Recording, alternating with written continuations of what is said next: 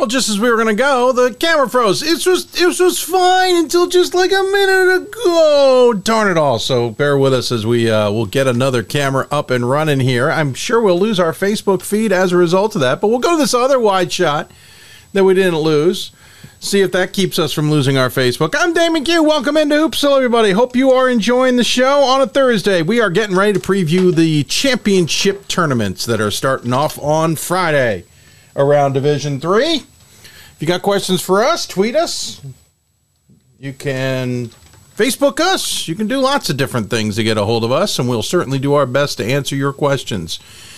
You know how to get a hold of us. It's on the bottom of your screen, and we love interacting with you, and so please feel free to do so right here on the show as we get things reassessed. I'll have to check if YouTube gave up on us, or Facebook gave up on us as a result of all those movements, but one hopes they didn't. As there we go. Now we got a full live shot for you, and now we go over to Facebook, see if nope, killed us right out of the gate. I don't know what it thinks is wrong. When our camera goes, it doesn't. It's fine at start with that graphic. Maybe we should just never have gone to the graphic. I've learned my lesson, so we'll try it again. Tournaments preview simulcast part 2. Second attempt at simulcast. Yeah, this is how we do things when you're a one-man band as well. I'm your host, Dave McHugh. Thanks for coming in, everybody. We are now back up on Facebook. We are on YouTube and, of course, on our Team One Sports app as well, thanks to our friends at Hudl Blue Frame Technology. Coming to you from the NABC Studios, thanks in part to D3Hoops.com and Sport Tours International. I'm your host, Dave McHugh. Thanks for coming in. We're back up officially. Unreal.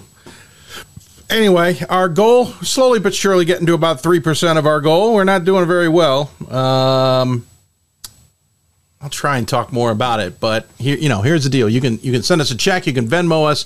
On our show page, there is a Give More campaign. The campaign's got a different total. It's because we didn't reset from last year. But you can donate through Give Butter. You can also purchase anything that we are interested in getting, a wish list, as it were.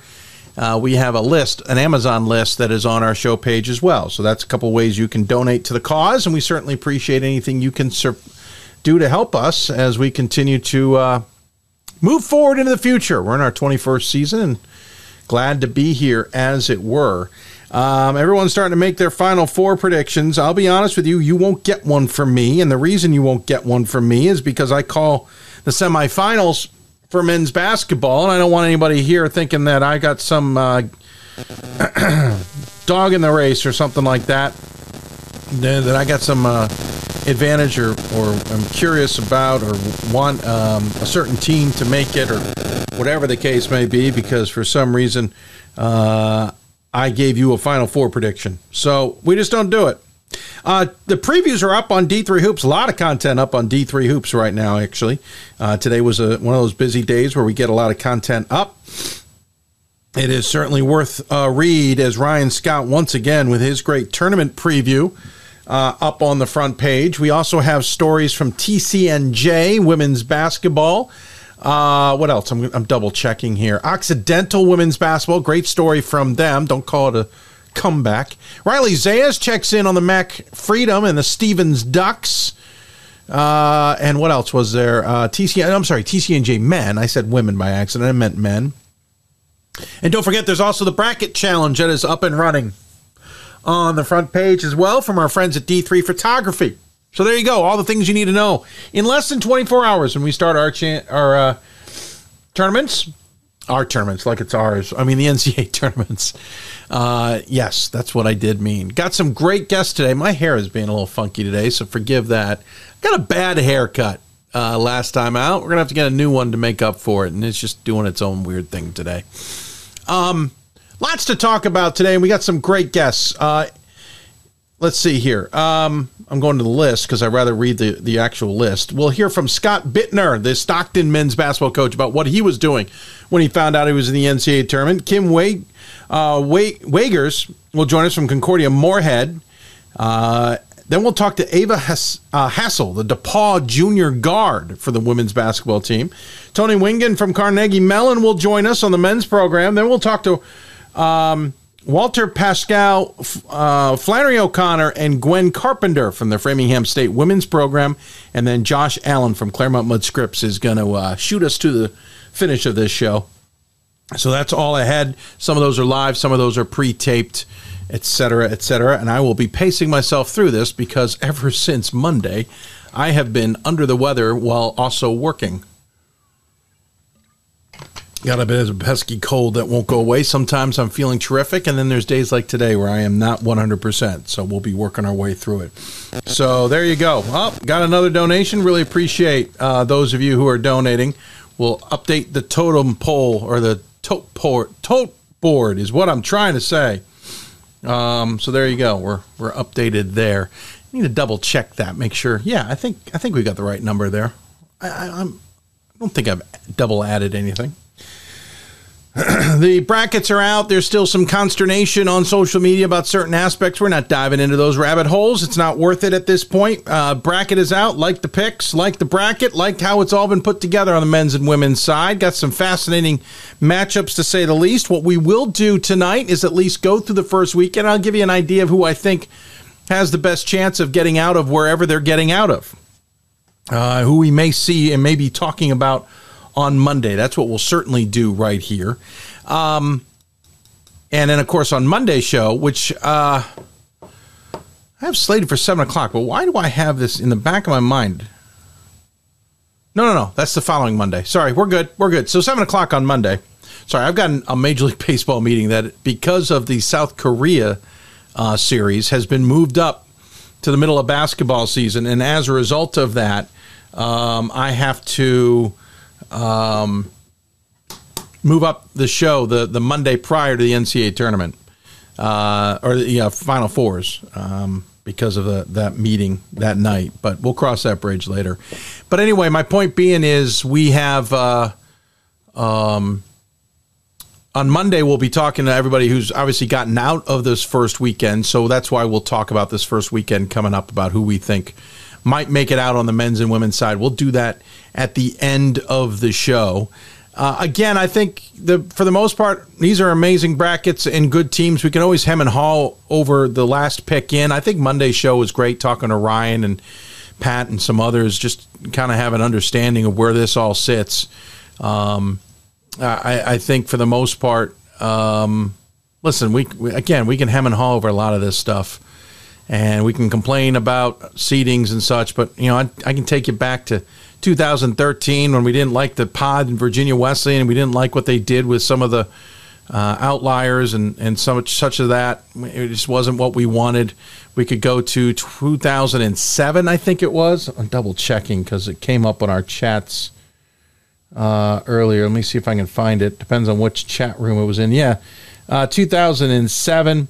Wasn't a great bracket. 2009 had the bracket of death.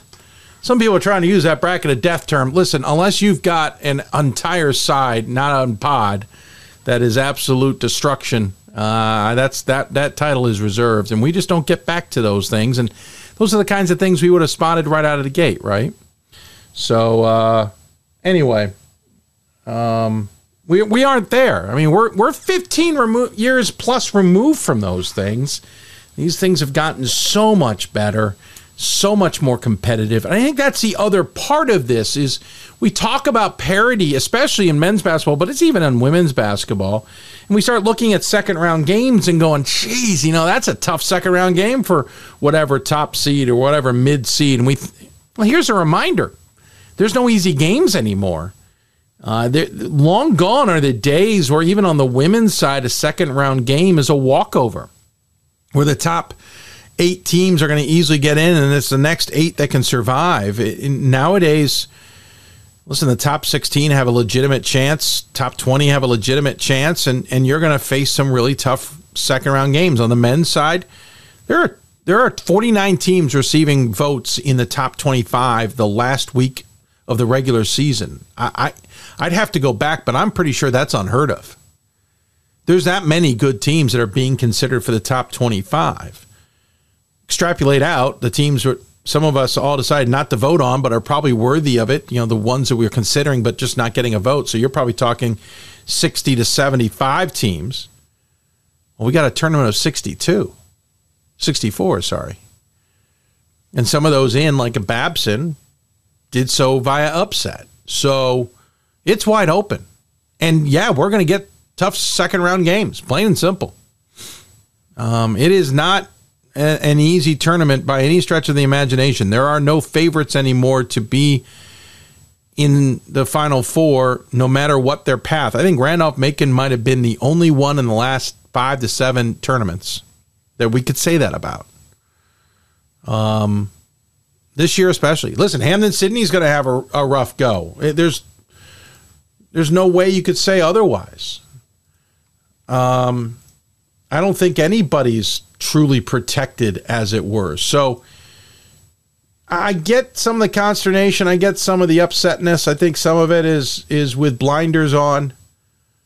But the most important part about all of this is that we've got a very good basketball tournament ahead of us on both the men's and women's side, and it is going to be fun to watch. Plain and simple. It's going to be fun to watch. And for all you bracketologists out there, young and old, good luck. Good luck. I think this one's going to be an absolute beast, and I'm looking forward to seeing how it all plays out. With that in mind, we're going to take a break. When we come back, we are going to talk to one of the teams that certainly surprised us all in the tournament. Surprised themselves, I'd argue. Stockton men's basketball in the NCAA tournament. We'll talk to Scott Bittner coming up on where he was when he found out, how he found out, and how his team is resetting themselves to get ready for pretty good first-round battle themselves. You're watching Hoopsville, presented by D3Hoops.com and Sport Tours International from the NABC Studios. Back with more after this. The National Association of Basketball Coaches is the nation's premier professional development and advocacy organization for basketball coaches at every level. The NABC strives to serve as the voice for coaches on national issues while advancing the core value of leadership, service, advocacy, education, and inclusion. To learn more about the NABC and to become a member, visit NABC.com and follow the NABC on social media at NABC1927. That's NABC.com or NABC1927 on social media. I used to never really talk. Ever. I was afraid if I said something wrong, everyone would laugh at me. But then I started to play golf with Special Olympics. It helped me to find my voice. And now everyone else is speechless.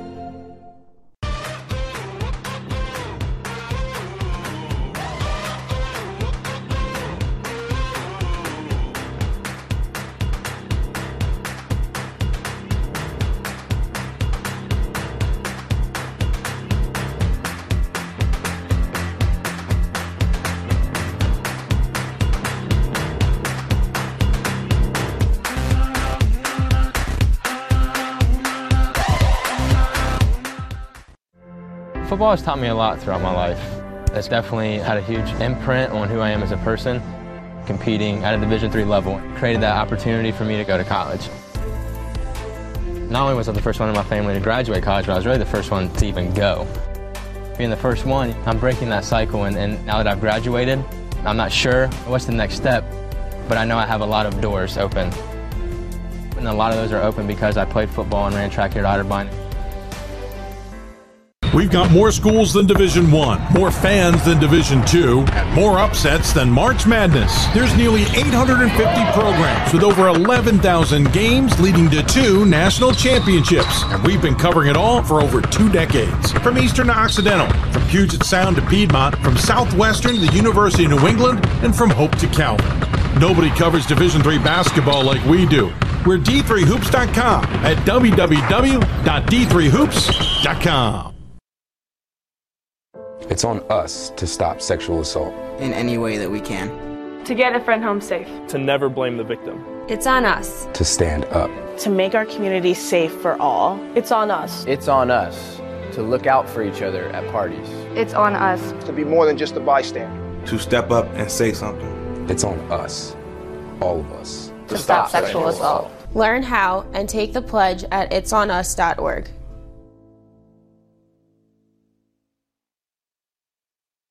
Welcome back to Hoopsville, everybody, as we continue on this Thursday edition as we get ready for the NCAA tournaments. I'm your host, Dave McHugh. Got lots of guests to talk to today around the country and great stories of teams that are in, including those who may not have realized they were going to be in. Maybe had packed up their lockers for all I know. We did hear about one team like that, but that was for ECACs. But, you know, what do you do when it's on a Monday? You don't think you probably have a chance of being in the NCAA tournament? Well, you probably kick up your feet, relax a little bit, take a deep breath from the season, and then suddenly you're alerted that maybe your season is not quite over. Joining us on the Hoopsville Hotline to talk about it is Scott Bittner, the head coach of the Stockton Osprey. And Scott, I'm curious, have I got the story about right? What were you doing on Monday afternoon? What was I doing? I was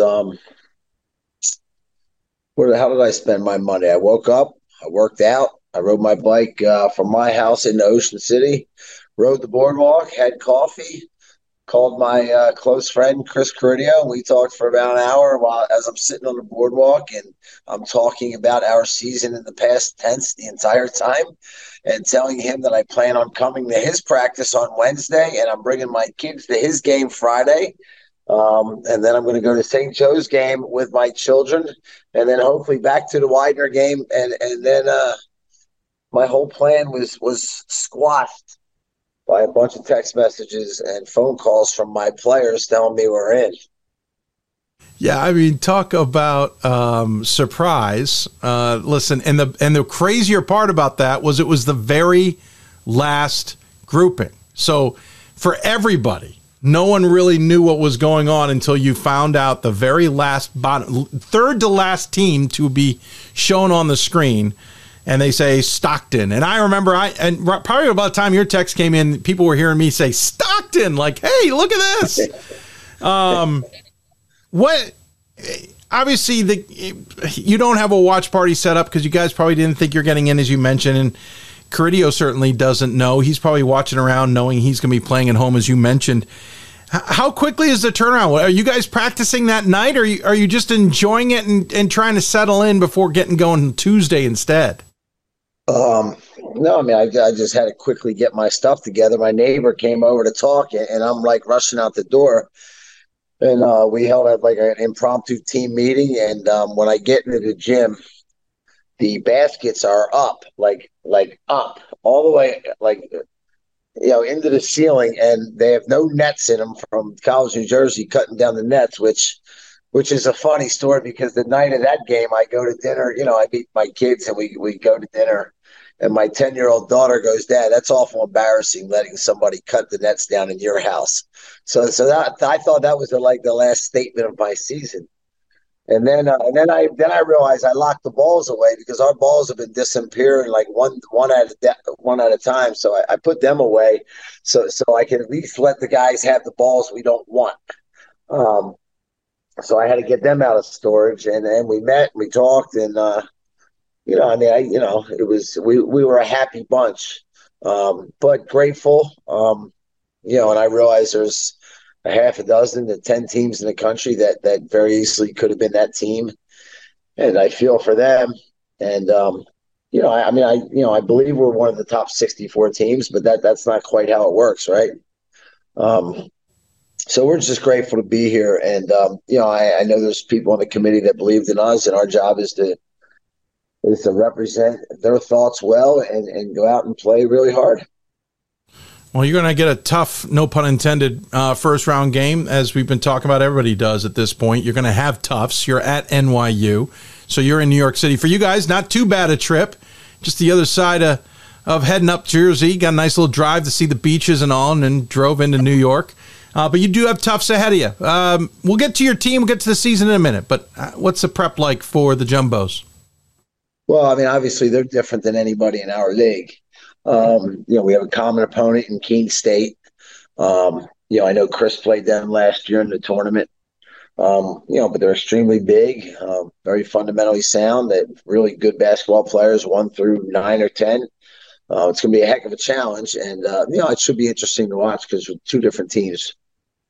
Yeah, that's a very good point. I was almost going to say, though, it's interesting enough because I feel like a little bit of NESCAC basketball is kind of matriculating its way into the NJAC just due to the nature of the coaches, like TCNJ's head coach and some others. So I feel like maybe you would get a little taste of it. But obviously not everybody plays the exact same style. One question I have for you is, you guys, and correct me if I'm wrong, you want to go a little up-tempo, right? You want to kind of push the pace. Is that something you think you can do? I mean, I think that we certainly prefer to play that way. We're not as deep as we've been because we've lost some guys through the year, and we lost our point guard 8 or 9 games ago. So the 4-minute timeouts certainly help. That'll seem like a big break because we don't have them in our league. We would prefer to play fast, but I mean, the number one way to do that is by defending. And if I've had a problem with my group, it's they pick and choose when they want to defend. And like as Tom Hanks says in whatever that movie was, like, we're like a box of chocolates. I'm not exactly sure what we're going to get tomorrow, so I'm not sure how you can guess what's going to happen. Am I talking to Rick Pitino? I'm a little confused. No. Sorry, deep reference. Yeah, I mean, this team has got the weapons. And you got DJ Campbell leading the team at 20 points a game. You got 3 other guys in double figures. Granted, some of them have been banged up, but EJ Matthews Sprightly in 16 games that he's played has been a double figures guy. Tavon Gaither, he's double figures at 15 points a game. 19 games out of I'm not going to say Martin's last name very well, 11.5. But again, injuries have been a part of this. So who's been stepping into the roles to be able to fill in the scoring gaps for those guys that you've been losing? Well, Martin's gone. Martin's done. He's the one that broke his wrist. Right. So we're playing without him. So we've just shortened the bench. Before his injury, we had the ability to go small when we wanted, and we would slide DJ, up, because he's tough enough to guard forwards. Just very similar to the way we played the last 2 years. And then when Martin went down, we've kind of been back to the big lineup and playing that way. Now, we've had spurts where we've really defended well. We had a spurt even the other night where I don't think we played particularly well as a whole, but we had like 7 or 8 minutes where we held them without a basket, and we were terrific defensively. So it just starts with that, right? And just having that mindset of really wanting to guard. But we certainly have the talent to do it. Your one struggle, and you talk about the injuries, is the fact that you guys went 5-5 in your last 10. How hard is it to put that behind you and just almost erase that memory, knowing it's now just basically one and done? I'm not sure. My guy, like, I'm not even sure I knew we were 5-5 in the last 10. I'm certainly sure they don't know it. I think we take one game at a time. We've played some great games in that stretch, and then we've played some really, really bad games in that stretch. It's one of the, our league, I don't know around the nation what it's thought of, but to me, it was the toughest it's been, like 1 through 10 this year. I don't know if the top teams are as good as they sometimes are, but just playing 6, 7, 8, and 9, like it's like there's still games. And 10. 10. Even you really got to play, and you got to play well. And if you don't play hard, you're not going to win. And I think my group had trouble just kind of having that self-discipline every single night. You got to bring your lunch pail to work. If you look at the teams in our schedule that I guess Rowan and Keene State would be the highest ranked nationally. And of course, we showed up for those 2 games and we won them. Montclair finished 3rd in our league, and we beat them 3 times. It's the other games that we've been worried about. Now, the good thing is when the NCAA tournament, we all know Tufts is very, very good. And I expect my guys to show up that way. Yeah, you actually had an interesting season when you start breaking it down. You played Roanoke, who's always a tough team. You had the Keene State win, which you mentioned. You had the game against St. John's, who was just on the outside of the NCAA tournament. Those games taking place at the small basketball event in South Dakota. Obviously, the conference is a beast. You played Cortland pretty well. The Rowan games, as you mentioned, were certainly a part of that. You really had a kind of a taste of a lot of different options. You say nobody in conference is like Tufts. Was there anybody else that you played this season that you can kind of lean on that's like Tufts? I guess Roanoke would be the closest, right? Just really big and physical, extremely well coached. That would be the closest. College New Jersey has a big kid that would remind me a little bit of some of the Tufts kids, just his physicality and how active he is. But I don't know, the beauty of basketball, right? Everybody's different. Like nobody's exactly alike, and that's what makes it a great sport. 2 years ago, you guys were in the NCAA tournament at home with a very much watched opening weekend where you got the win over Wilson, then a big win over Johns Hopkins before falling to Christopher Newport at Marietta in the round of 16. A couple of guys obviously have some experience from that. Is that worth tapping into, or is that too far into the past to try and remind guys of, here's what we're going to expect? No, I mean, I think it's worth tapping into. Like DJ was in that, and Rynell Lawrence was in that, and then last year we did the same thing, right? We lost in the Sweet 16 to Nichols. I mean, we've been there. I don't know if that's always good or bad. Like sometimes when you've been there, you just think this is the way it's supposed to be, and you don't have the same gratitude and sense of humility going into it. And, first and foremost, you got to realize what a big deal this is and be proud of yourselves. And, you may have people thinking you underachieved a bit, but your program's in good shape if people are complaining about you and you're in the NCAA tournament with an at-large bid, right? Yeah, no, exactly right. Who's the one who's holding the keys right now to the hotel room in New York? It's you guys. Last year, again, LaRoche and Mary Washington, big wins there. And then you took on that Nichols squad. And unfortunately fell that game at Swarthmore. That was my follow-up was, all right, if 2 years ago isn't good, then last year's got to be kind of in the back of everyone's minds, because I felt like you guys thought you could have done more than what happened last season. Yeah. I mean, now this is 2 years in a row. Maybe it's me as a coach, but I didn't quite feel like I got through to last year's group and gotten everything out of them. And then, this year I think the first thing is, as a coach, you look in the mirror and what could I do different and what could I change? And, is there, my guys would all say I'm really good at holding people accountable, but I have some question marks whether I let some stuff go early in the season. And, the good thing about this group that I thought would help over last year's group is I wasn't completely happy how we were playing last year, but we were winning. And it's really hard to teach when you're winning. I think Nick Saban said it somewhere in an interview this year, like the worst thing you can do is win and not play well. Well, last year's team did it about a dozen times, and they were good enough and talented enough. This year's group, when it didn't play well, it didn't win. And I thought it would be great going down the stretch. And I guess it was. I mean, we made our league final, so it's not like we completely folded down the stretch. But I thought those lessons would really be enough to push us through. Now, again, even Saturday, I don't know how, even if we played really, really well, College New Jersey was 9 for 12 from 3 in the first half. I mean, it's really hard to beat a good team when they go 9 for 12 from 3. And, I kept looking at my assistants. I'm like, how the heck are we still in this game? So maybe it's a tribute to us to even be in it and cut it. We had it at 3 and at 2 late in the game. That's you might have just lost to a team that just shot incredibly well, Going to, again, have Tufts coming up in the first round. I know you're not looking too far ahead because no coach I know would ever look too far ahead. But granted, on the other side is NYU or Husson out of Bangor. I know your assistants have taken a peek at them. If you get to that game, what are you expecting from either one of those opponents if you've looked that far? I'm not smart enough to look. Like, my guys don't know my plays. I'm certainly not going to go over NYU stuff and everything else. Like, I'm a one day at a one game at a time kind of guy. I have watched NYU just because I have no life and I'm a loser. And sometimes I'll sit with a glass of wine on a Friday night, probably like you do. And I've watched NYU like 3 times, just marveling at the point guard. So that's what I know. And they'll run some great action up top, and we'll. If we're lucky enough to get there, then we're going to have to piece it together pretty quickly.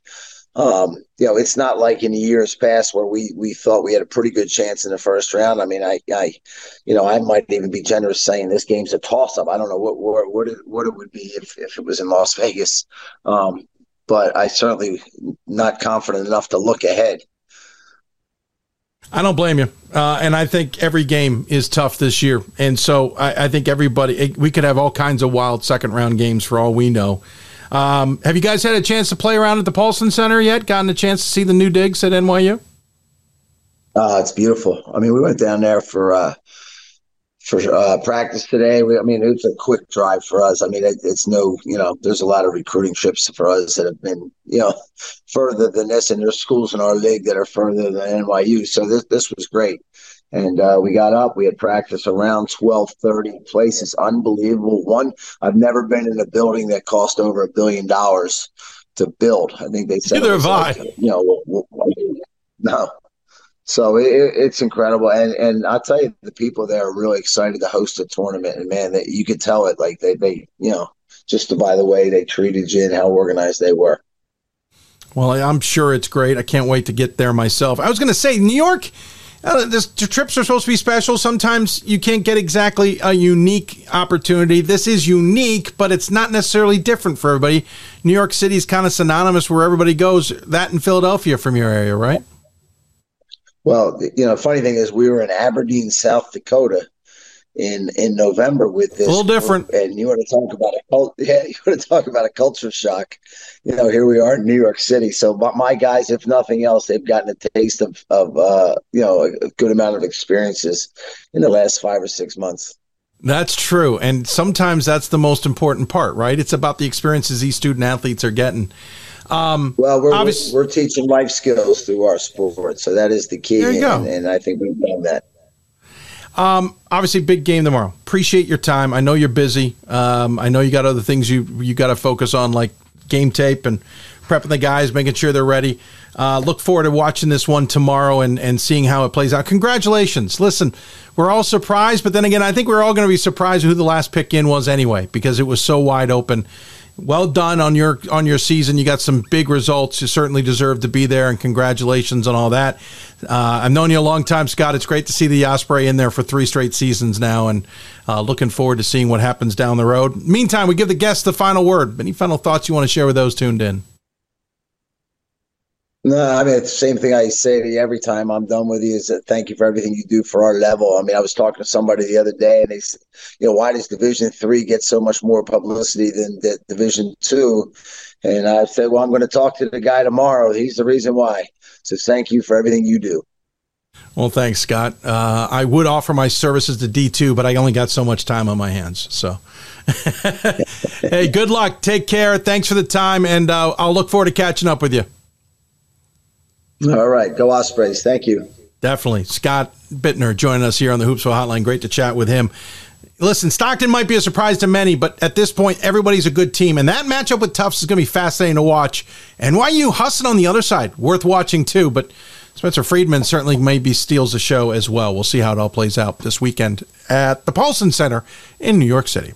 We'll take a break. When we come back, where am I headed? I am completely forgotten where I'm headed in the show next. Oh, Kim Wager of Concordia-Moorhead joins us to talk about her Cobbers women's basketball team. You listen to Hoopsville, presented by D3Hoops.com. Back with more after this. For the love of the game. But for those of us who are Division III student athletes, it's more than that. A lot more. Sure, the game is important. But as we work so hard to build both mind and body, it's more about team. That is why NCAA Division III teamed up with Special Olympics. And in giving the gift of sport to those for whom it seemed an impossible dream, we are working to make this a better world. Help us keep that dream alive. You can make a difference. We are the coaches of women's basketball. We are leaders and teachers, dreamers and winners. We are professionals who conduct ourselves ethically and with integrity. We place the education, safety, and well-being of the athletes we coach above all else and teach them the fundamental values they need to succeed in life. We are coaches united for the good of our game and those who play it. We are the WBCA.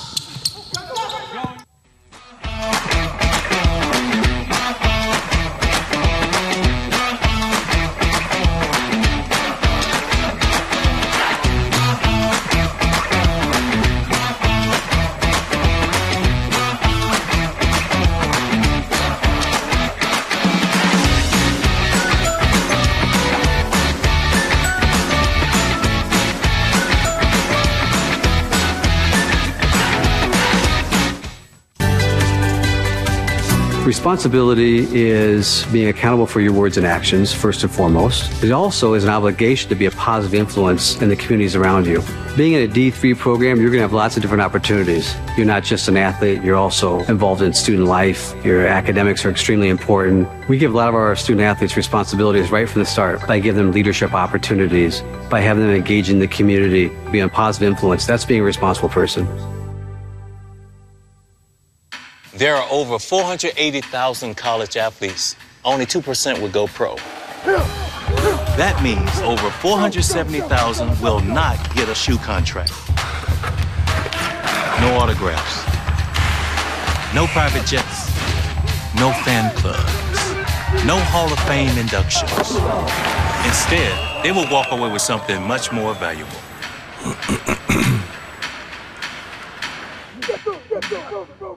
We've got more schools than Division I, more fans than Division II, and more upsets than March Madness. There's nearly 850 programs with over 11,000 games leading to 2 national championships. And we've been covering it all for over 2 decades. From Eastern to Occidental, from Puget Sound to Piedmont, from Southwestern to the University of New England, and from Hope to Calvin.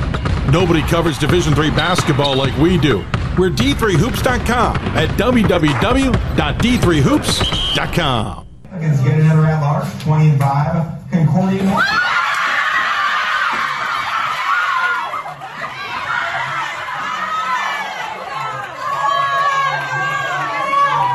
Probably one of the best reactions we saw on the selection videos that went throughout Division III.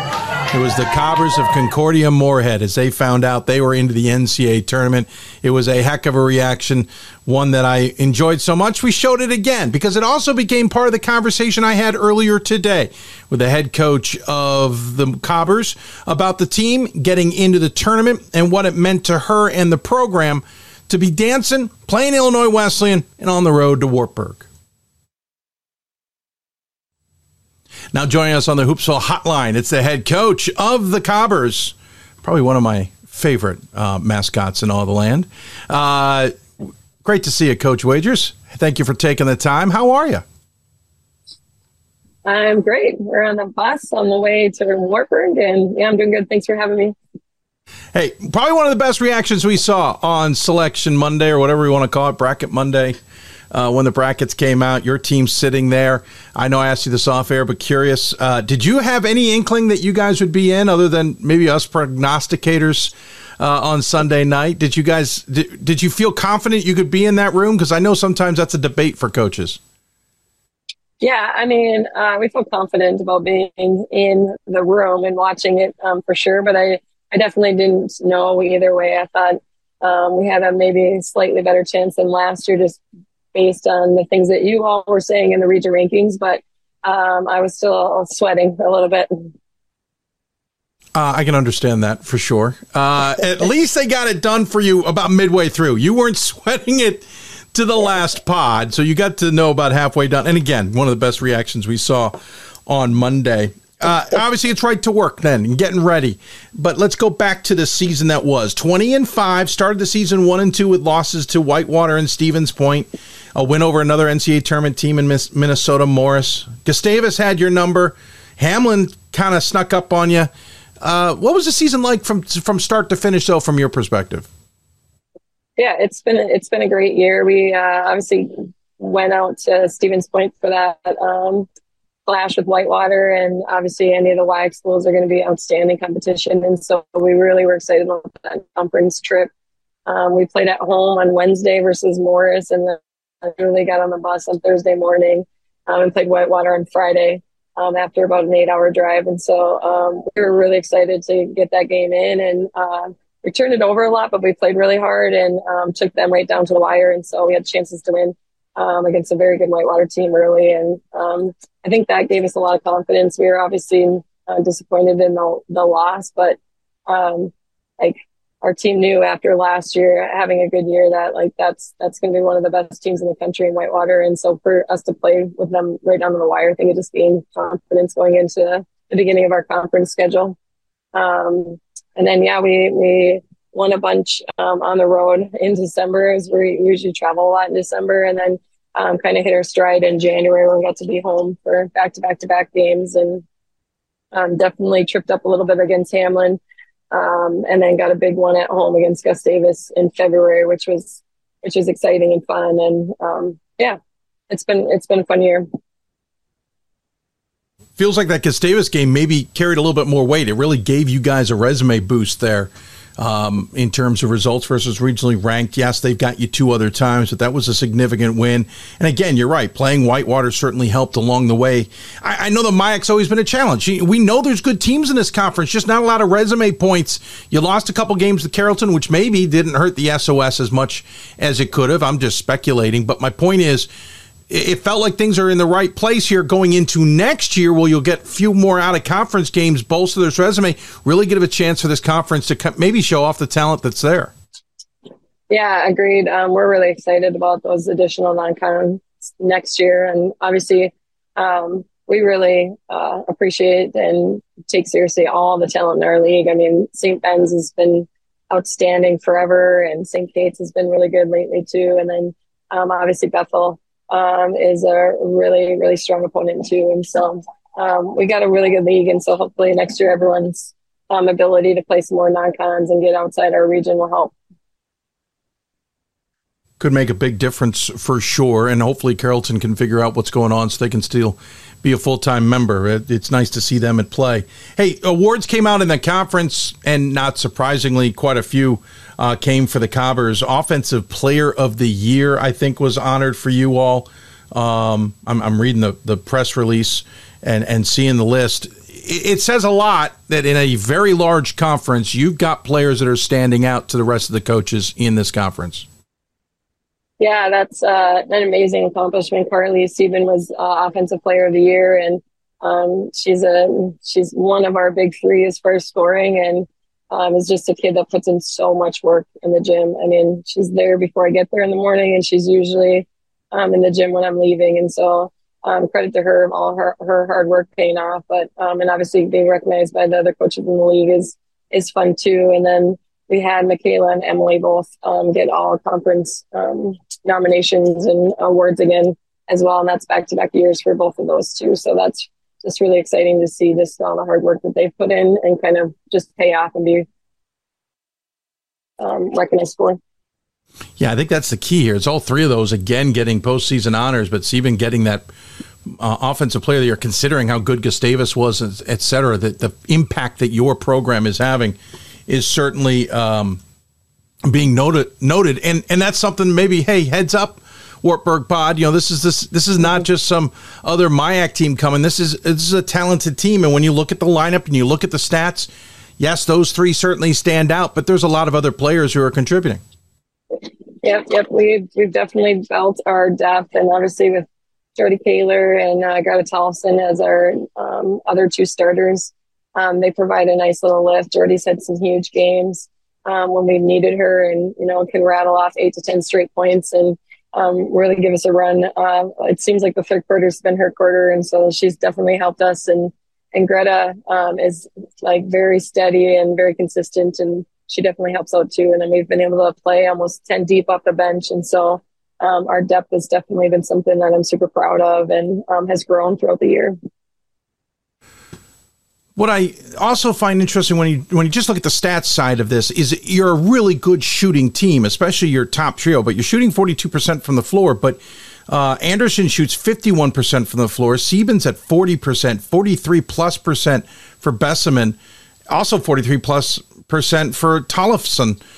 This is a very good shooting team. So you aren't going to necessarily be able to slow down the offense in terms of limiting shots because they're likely to still make those shots. Yeah, absolutely. Yeah. We try to be as balanced as we can as far as everyone getting touches and shots. But yeah, we have a bunch of kids that are very skilled. And so it makes for fun offense when the ball is moving and we got people that can just knock down open shots. I think that's the scariest part is when the ball is moving. And can you tap into the Stevens Point game and the Whitewater game? Obviously, Gustavus Adolphus not so long ago, but can you tap into those other games at this point in the season? It's one of those questions we always ask. and say, hey, remember what we did in game number 2, game number 3, we're going to see this or we're going to see that, even if it's a different opponent. Is that an easily accessible thing for everybody to tap to? Yeah, I think so. I think some friendly reminders is also from our coaching staff, right? Is key in some of these moments where we're preparing for other people. But the Whitewater game, our kids, second game of the year, and it was a little early ugly, and we turned it over a bunch. But just the effort that they played with was so important, and that's what we're always trying to, focus on is just energy and effort, and really focus on the process and not necessarily the outcome. And I think since that game, obviously we turned it over a decent amount against Gustavus in the championship. But between those two games, we've done a really good job of ball control, even though we do like to push and run. And so that's a continuous emphasis for us too, is just ball control and getting good shots. And so hopefully we can tap into just the energy and effort that we played with against all those teams. But obviously some friendly reminders about some key things like ball control and just handling pressure will be brought up in the next couple of days here. The other flip side of that is they say defense travels. I always say free throw shooting travels as well.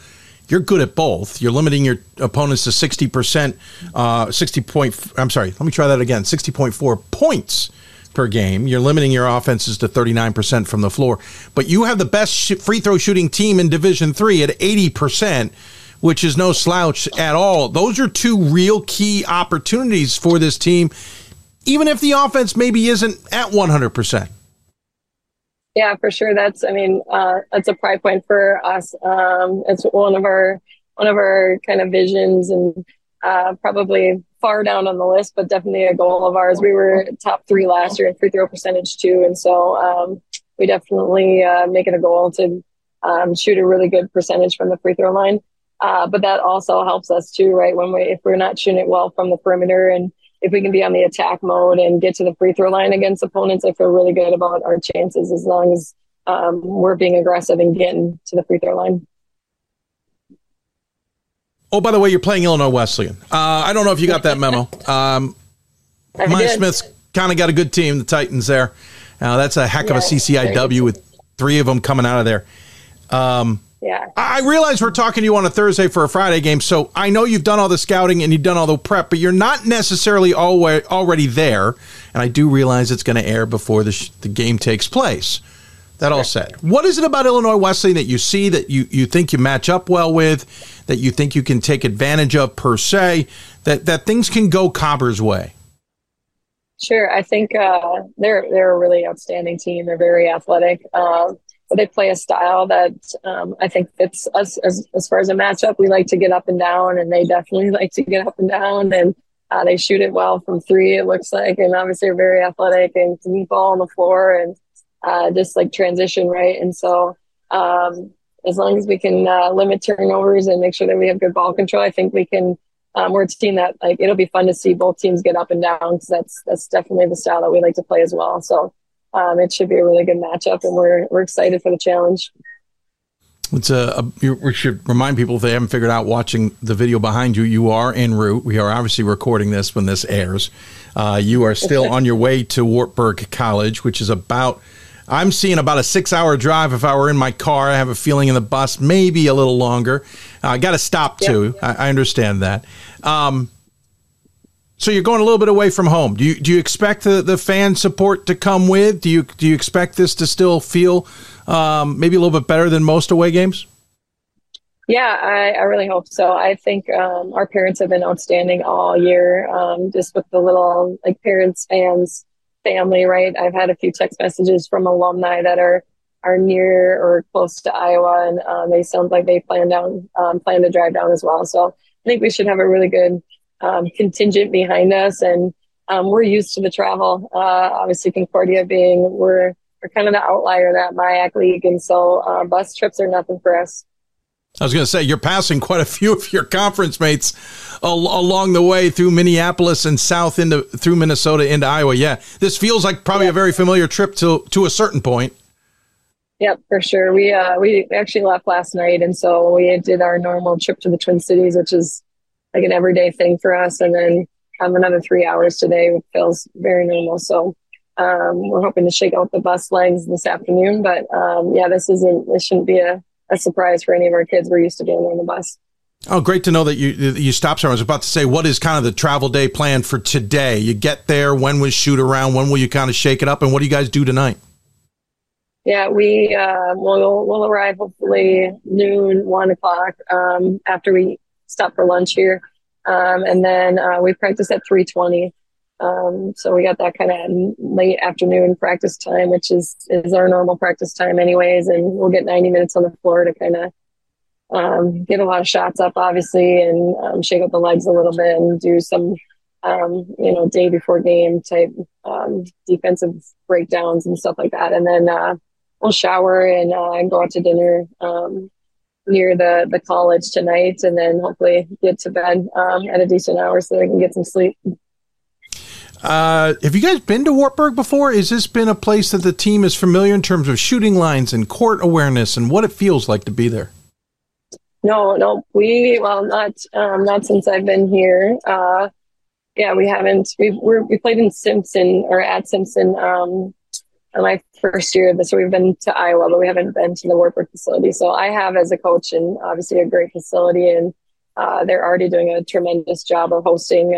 We just have been overwhelmed with all the great communication and all the things that they've done for us already. So it should be a really fun tournament and a great place to play. And we're looking forward to a full 90 minutes on the floor today just to get used to the rims and the hoops and all the things.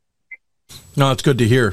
Certainly class group at Wartburg. By the way, you mentioned lunch. Again, we're recording this with Coach. What's for lunch? Kind of curious. Well, we're mixing things up. We eat a lot of sandwiches, obviously, when we're on the road. And so we were just trying to find something that maybe a little bit different, but not anything too heavy. And so we're going to stop at Pita Pit.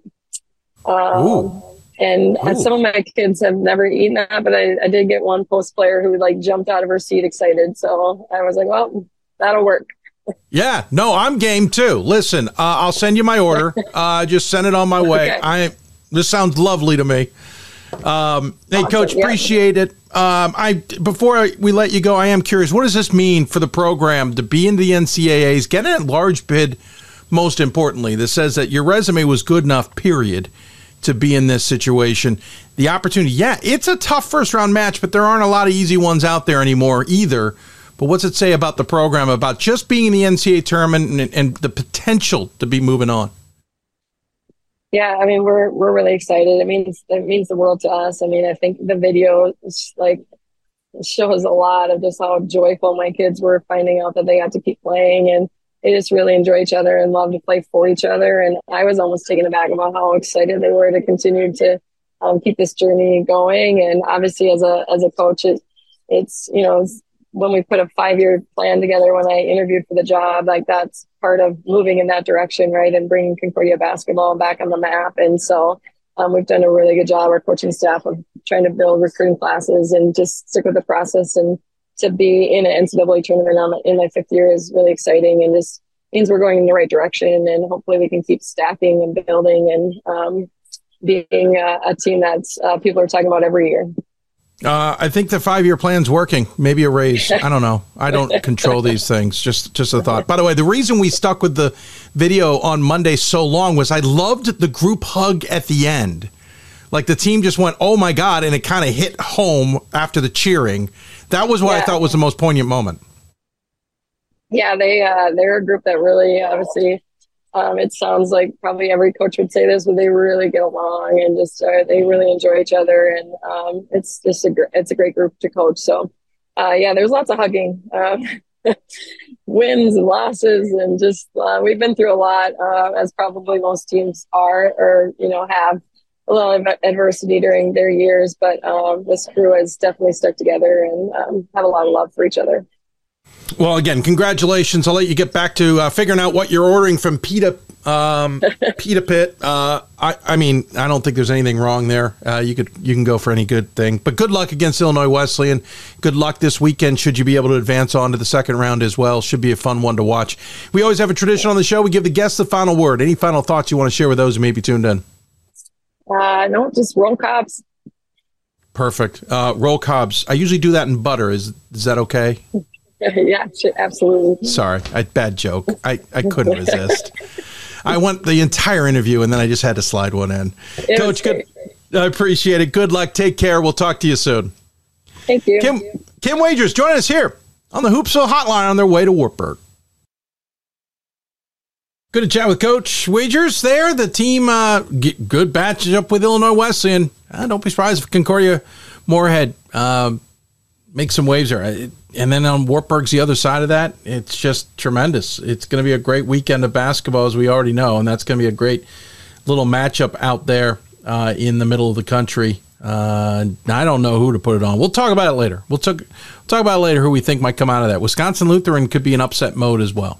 We'll take a break. When we come back, we will talk more women's basketball with a junior guard from DePauw. Talk about Chris Huffman's squad with her and what they could be up to this weekend, hosting with hope on the other side as well. You're listening to Hoopsville, presented by D3Hoops.com. More after this.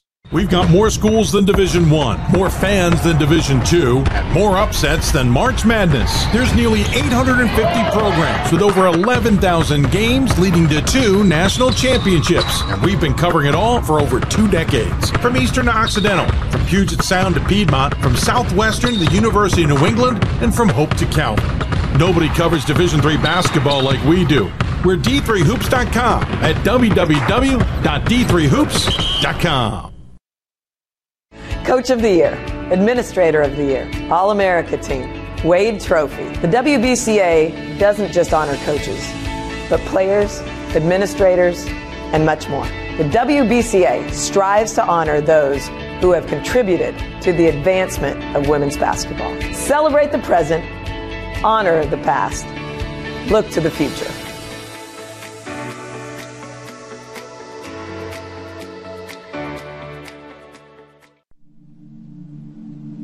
I used to never really talk.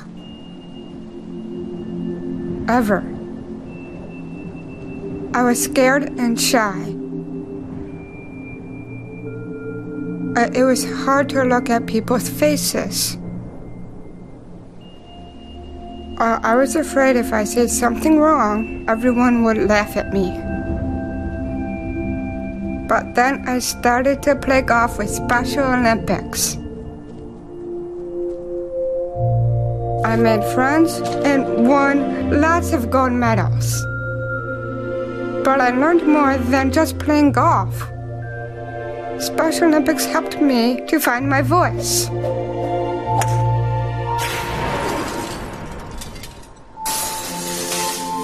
And now everyone else is speechless.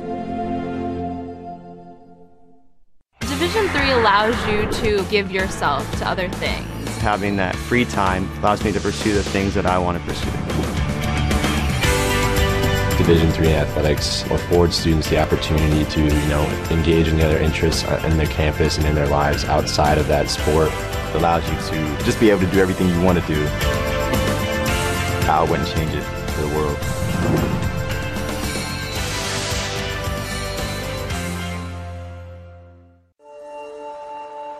We are calling you. All of you. We are calling all Division III schools to join our cause. It's on us to start the change. It's on us to be the change. It's on us. It's on Division III. It's on all of us to stop sexual assault.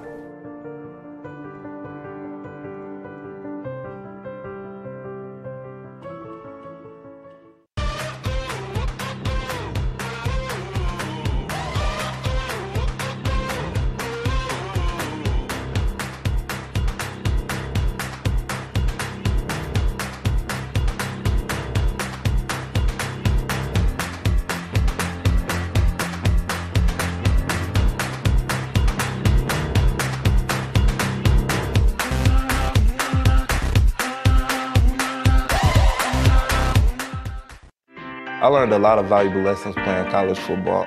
I never thought about the health benefits of exercise until I actually started to talk to coaches in college. It's not only just for performance, it's for life.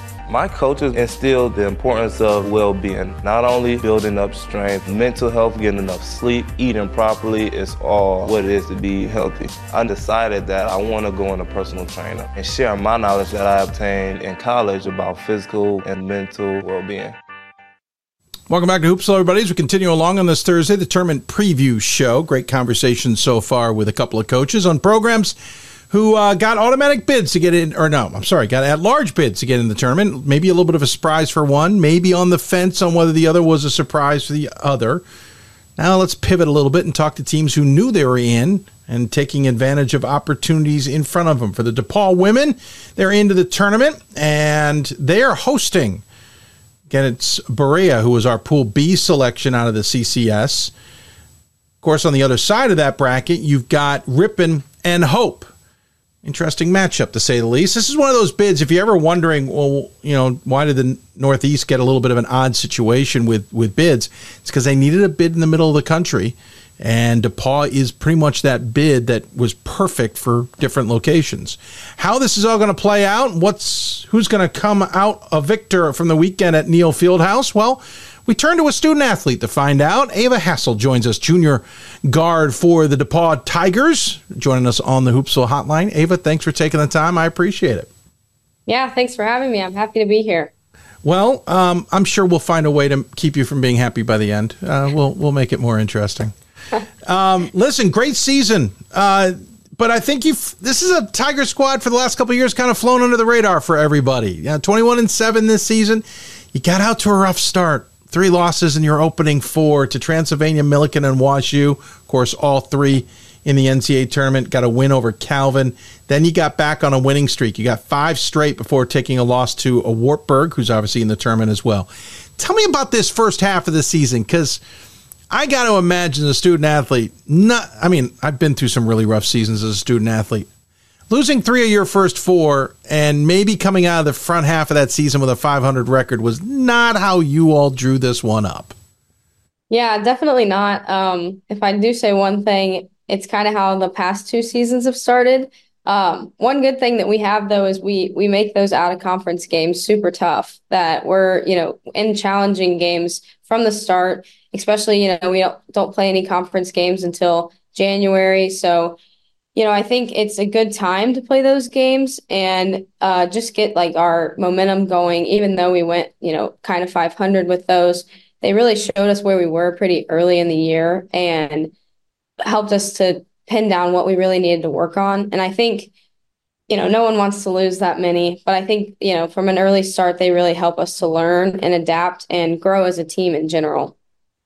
Yeah, you started last season 4-4, but you didn't make the NCAA tournament. You lost to Ohio Wesleyan in the conference tournament, and that was the end of the season. So was there any trepidation, oh no, here we go again? Or is it, no, we got time to kind of write this, figure it out. As you said, playing tough opponents, this is good for us. The past 2 years we've lost to Millikan, and it's been early in the year, and it's been one of those sequences where losing to them again this year was kind of okay, let's not repeat how we did last year. So like I said, it was kind of a good reset for us to just have that and show us where we're at. Obviously, we shoot for the stars every year, so we weren't going to let a little bit of a rough start set us back any more than we needed to. Yeah, there's never a time, I know Chris Huffman's squad, not to be kind of testing themselves and making it difficult. We're just very used to you being on the other side of it, which is kind of interesting to see you not struggle. I don't want to use that term, but definitely have to figure it out. Second half of the season, you pretty much figured it out in what is, I would have argued, a pretty tough NCAC this year. Oberlin, barring some injuries, had become a really big factor. Wittenberg was good. Obviously, Ohio Wesleyan was good. The 3 of you finished tied atop the conference with Denison a game behind. I'm kind of curious how you only lost 3 games in this conference, because this conference was just ripe to be a much worse kind of run this season.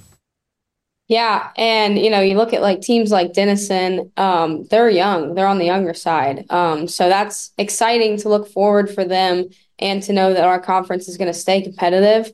And then you've got veteran teams with Oberlin and Ohio Wesleyan. So they brought it to us the past few years. And, I think that once you play these teams the first time and then you get to the second round as well, we all know each other like the back of our hands by the time the conference tournament comes around.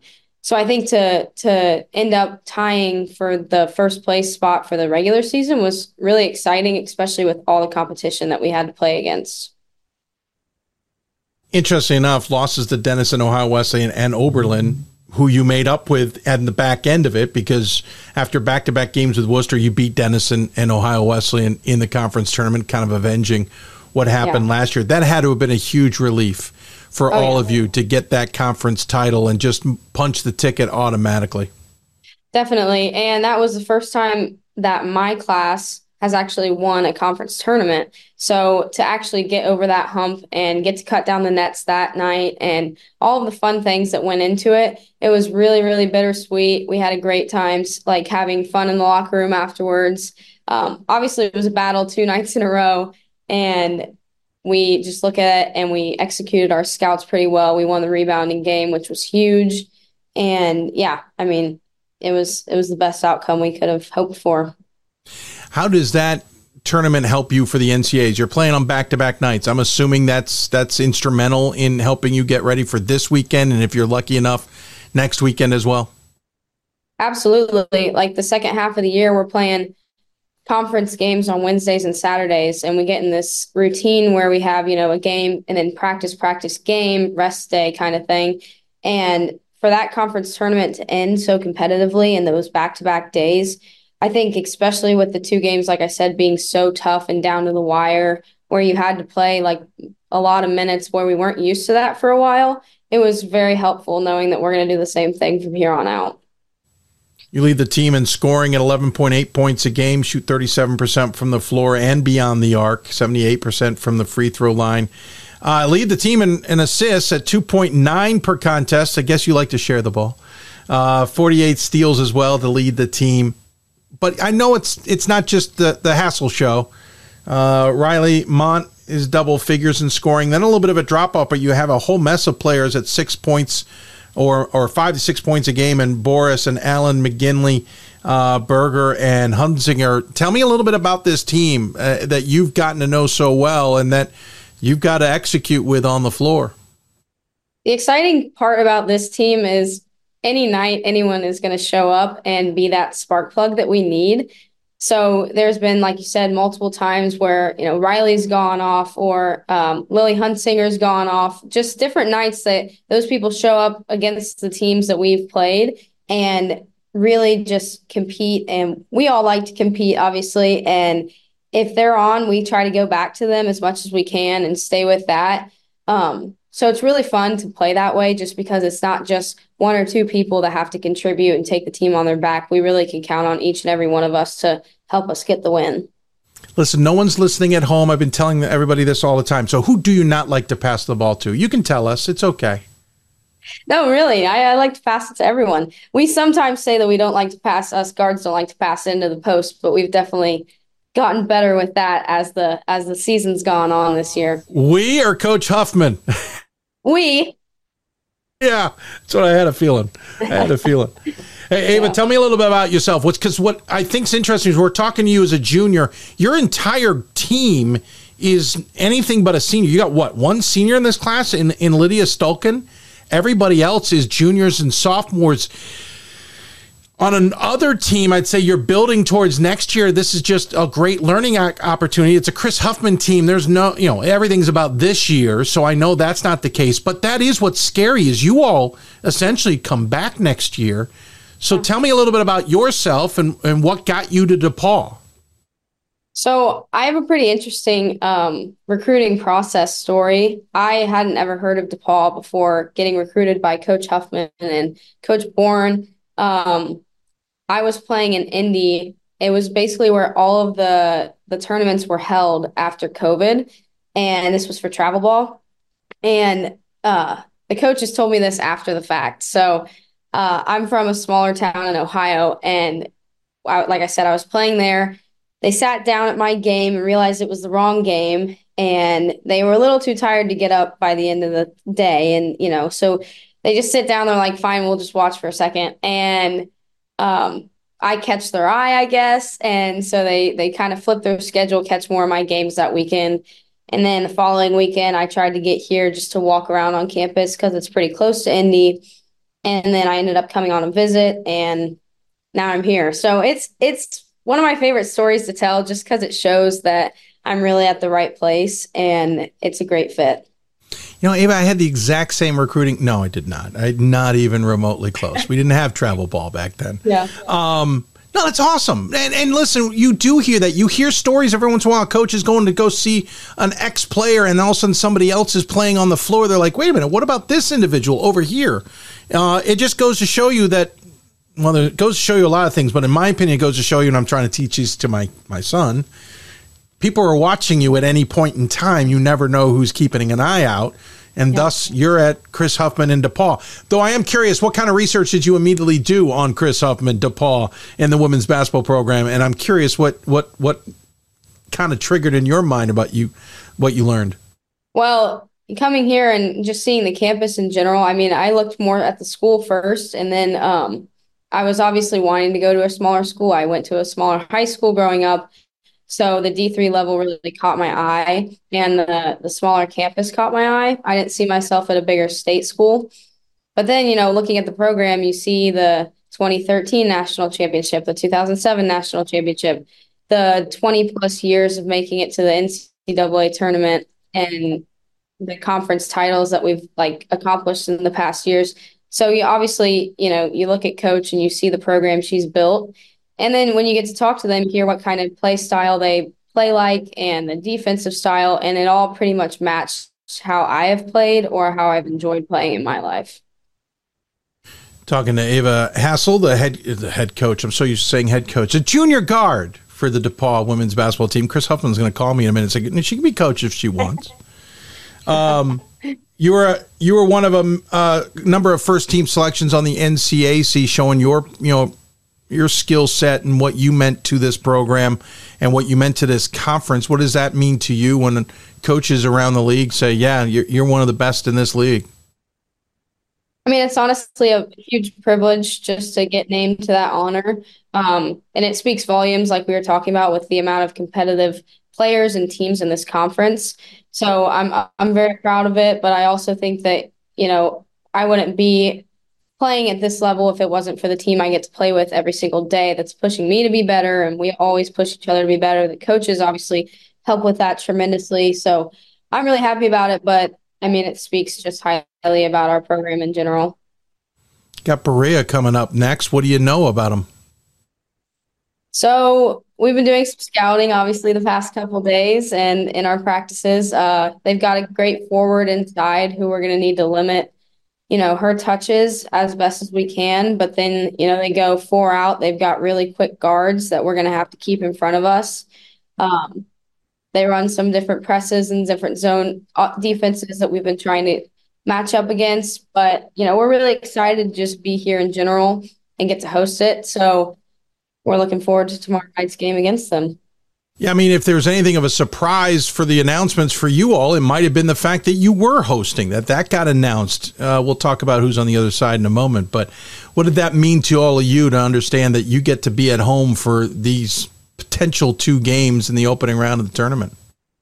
Oh, it was awesome. We were watching the selection show all together, and, you see us all light up when we see that. Sorry about that. No.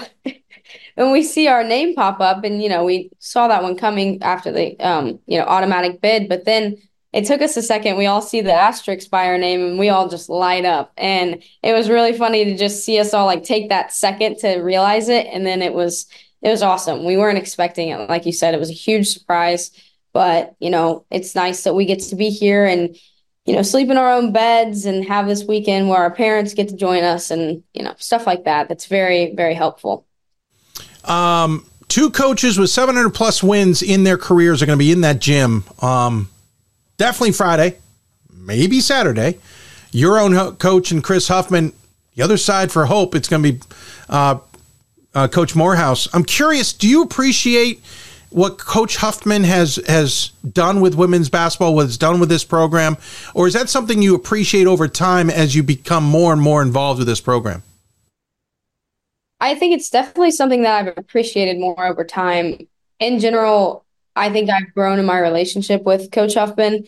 One, being a point guard, it happens pretty fast no matter what grade you're in. But I think over the years, it's really become more evident that, there's a mutual trust there that I really appreciate in her. And, I give that trust right back to her. And I think if we all just buy into what she's built, we can trust her incredibly. And she's done great things for this program, for this school, 2 national championships, all these streaks that she's been on. And I have the utmost respect for her. And it's only grown since I've been here. All right, we got done with the part that she paid you to say, so let's now talk about what you really want to say about Coach Huffman. Again, no one's listening. It's just you and me. Tell us the truth. I can't say anything else. Come on. That's all I've got. Is she in the room? Blink twice. No. I'm watching. Darn. Okay. Nothing. No, Chris is great. We love her. There's been great coaches at DePauw, and she has been certainly one of them. Hey, quick pivot. Student-athlete, student first. What is your major? I am a philosophy major on a pre-law route, so I plan on going to law school after I graduate here next year. Philosophy with pre-law. Listen, I got a lot of law in the background in my family, so I get that. The philosophy side seems to counteract that a little bit. How do those two marriage? Well, so being at DePauw with the liberal arts school, we have not just the set pre-law, pre-med business route. So, coming out of this institution, you can really major in anything and go on to different grad schools or go on to a career in really anything. I chose philosophy just because I was intrigued. After I took the first intro class, I saw some pathways that they show on different grad school applications and such, that some of these classes really help with people who have gone on to law school after. So I kind of just followed in the footsteps and foundations that other people have left. And I throw in some econ classes, some political science, some psychology classes, but that's the art of being at a school like this. You can take all these different classes that are so important, but I just thought philosophy would be the best foundation for that. As one who went to a liberal arts college, I concur. That's what I love the most about it. That said, and I know we're way down the road here. Your focus is on this weekend. I can appreciate that. But what do you hope to do with pre-law and law school that you want to do as you move on, that philosophy may be playing a role here? I think just thinking deeper in this aspect of just being able to, learn the history. There's some classes that are about the history of the law, different philosophers who have came up with the foundations of history and just the law in general and all the ethical side of things. Looking down the road, I want to do probably more of the corporate side of things, or, it'd be really cool to be a sports agent, which I think I love sports. I think staying in the realm of sports would be awesome. And just to represent different athletes, I think would be really, really cool. But I want to expose myself to the most I can during this undergraduate time, and then definitely during law school, just to see where my interests lie. Well, obviously, the most important part is this weekend. You got to get past Berea on Friday and then get past whomever on Saturday if you so are lucky to do so. Congratulations. Tremendous season, and obviously getting a chance to host means a lot. I know you guys will fight hard, and I'm looking forward to seeing how the games play out. So good luck to your team. Good luck to Coach Huffman. And again, anything you want to say about Coach Huffman since she's not in the room? I mean, you're welcome to. This is a safe place. I got it all out. All right. Fine. I guess we'll let... anything about your SID, Bill? You want to talk about Bill? No. Okay. He's great. Oh, sorry. Yeah, no, he's great. He set us up with this, so I'm thankful for him and everything that he does. He's in the room again, isn't he? He's in the room. No, I promise. He's kidding. Great. People I love there. Hey, congratulations again. We have a tradition on this show, though. We always give the last word to the guest. Any final thoughts you want to share with those who might be tuned in? No, I just want to say thanks for having me. Obviously, this was really fun to do and just have this exposure. Thanks for all your coverage. Obviously, I can speak on behalf of my team. We're really excited to be here. And these are the moments that I wanted to choose D3 to be a part of, to have this atmosphere and all this coverage and play the competitive basketball that I've been blessed to play against. So thank you so much, and go Tigers. Well said. Great promo for D3, too. Well said. Why D3? Ava, good luck. Thank you for coming on. You're always invited on anytime you want in the future, and we'll look forward to catching up with you. Sounds great. Thank you. Ava Hassel joining us here on the Hoopsville Hotline. Great to connect with her. Coach Huffman again, and Brian Morehouse, 2 700-plus win programs, are coaches sitting there in the same gym, potentially playing each other on Saturday. That is just bonkers in itself. But that's a young team for DePauw. If you really think about it, what their potential to do next year is incredible. I'm really looking forward to seeing how this weekend plays out. I don't think you can pick a team coming out of that weekend necessarily who will make it out. There's no guarantees. Even Berea and Wisconsin Lutheran are going to be tough little tests there at DePauw.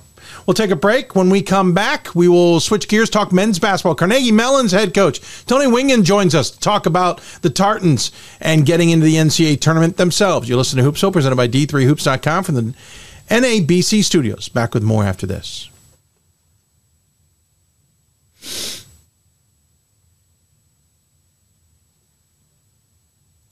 The National Association of Basketball Coaches is the nation's premier professional development and advocacy organization for basketball coaches at every level. The NABC strives to serve as the voice for coaches on national issues while advancing the core value of leadership, service, advocacy, education, and inclusion. To learn more about the NABC and to become a member, visit NABC.com and follow the NABC on social media at NABC1927. That's NABC.com or NABC1927 on social media. Something I discovered in myself is that if I have a goal, then I can accomplish it. It's a well-rounded experience. At a Division III school, you primarily a student athlete, so the school is really shaped around you developing yourself as a complete individual. It helps a lot that you have a family with your team that can guide you.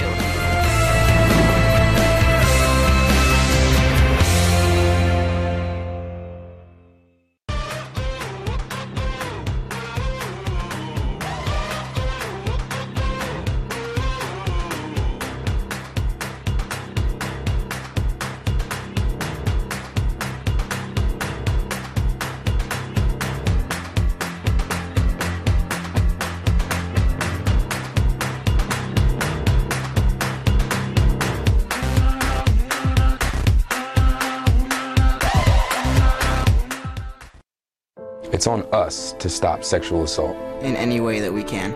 To get a friend home safe. To never blame the victim. It's on us. To stand up. To make our community safe for all. It's on us. It's on us to look out for each other at parties. It's on us. To be more than just a bystander. To step up and say something. It's on us. All of us. To stop sexual assault. Learn how and take the pledge at itsonus.org.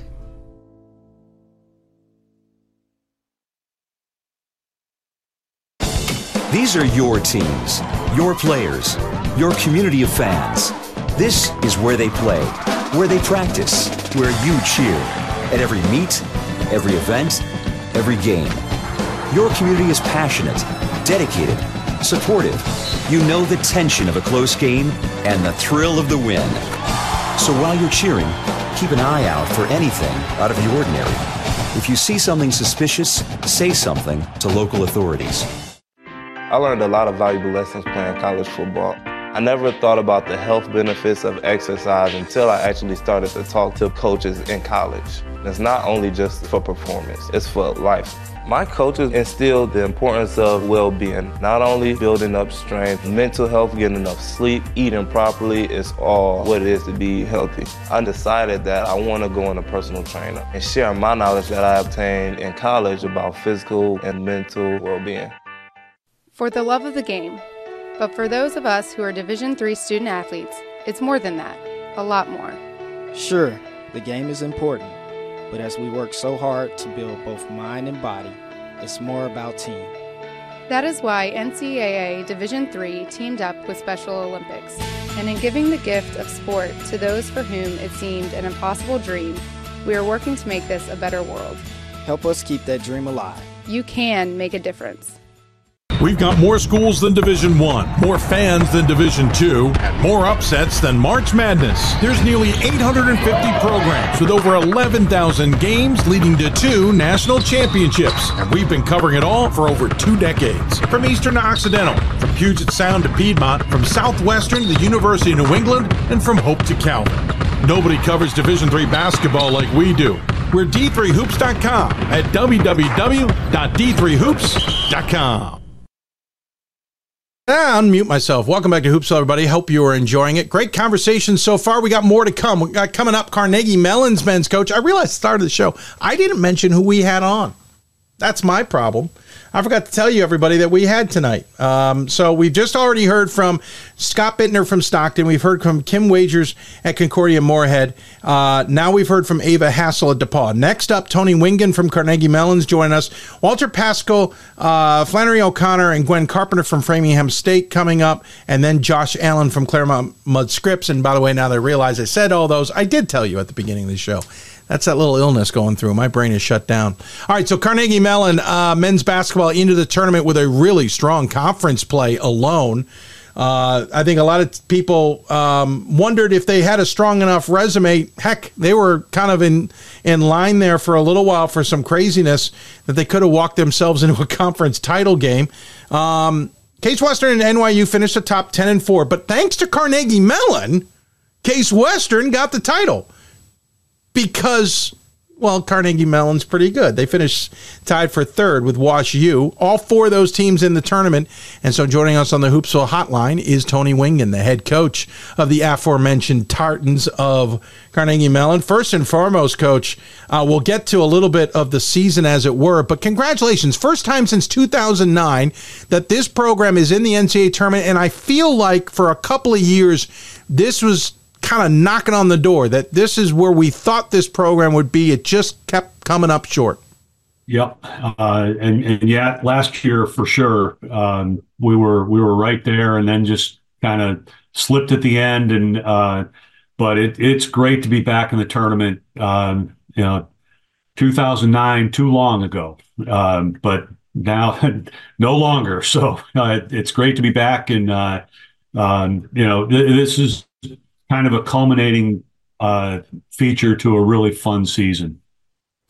Yeah, we'll get to that. I want to dive back a little bit. I feel like there was a point pre-COVID, let's say 2016, 17, 18 area. You and I weren't talking because I didn't want to bother you, but I kept getting these, hey, Tony may only have another year. He may be good for this. He's probably, he's going to retire. They got the other guys they're going to bring in and such. And you kept weathering it out. But to your credit, you get to this part of it. The program is singing. You look great. I'm kind of glad all these little speculations and rumors I were hearing were not coming to fruition. Were you ever at a point where you were going to give this up? No. No. Fair. No. All speculation and rumors. Which is why no one saw any reporting on that part from me, yeah. FYI. Now, I'm closer to the end of the tunnel than the beginning, but no, I'm having a lot of fun, and this is this is great. Tell me about this season again. Start the year gangbusters, winning 7 of the first 8. You only lost to Penn State Barron. I'm sure you'd love to get that one back. Lost by 10 on the road to them. You beat Hamilton and St. John Fisher, Denison, Whitworth, and Whitman. We'll talk about that trip in a moment. Then you, let's see, right at the beginning of December, you were up at Middlebury where you beat Hamilton. You lost to Bowdoin. And then things kind of came a little unglued there for a bit. Of course, you also had a huge break for the holidays. Yep. Good start, rough middle. What was the difference in the two? Yeah. I think maybe that long stretch of time off may have hurt us a little bit. The Bowdoin loss, I think for sure took a little air out of our sails, and we just kind of, I don't know if we got complacent or I don't know what it was, but we kind of lost our way there a little bit, and we were able to kind of hit the reset button for the start of UAA play, and then had had a couple of big wins right away over Case and NYU, and we've really shown a lot of resilience this year, and have had to come back from some tough losses a few times during the year. And the second half of UAA play, we've really just taken the approach of is just one game at a time, and the guys have really embraced that. And I guess, what better time of year than the NCAA tournament to have that mentality, right? Where, hey, it's one at a time. And it's something we've been doing for about the last 4 weeks.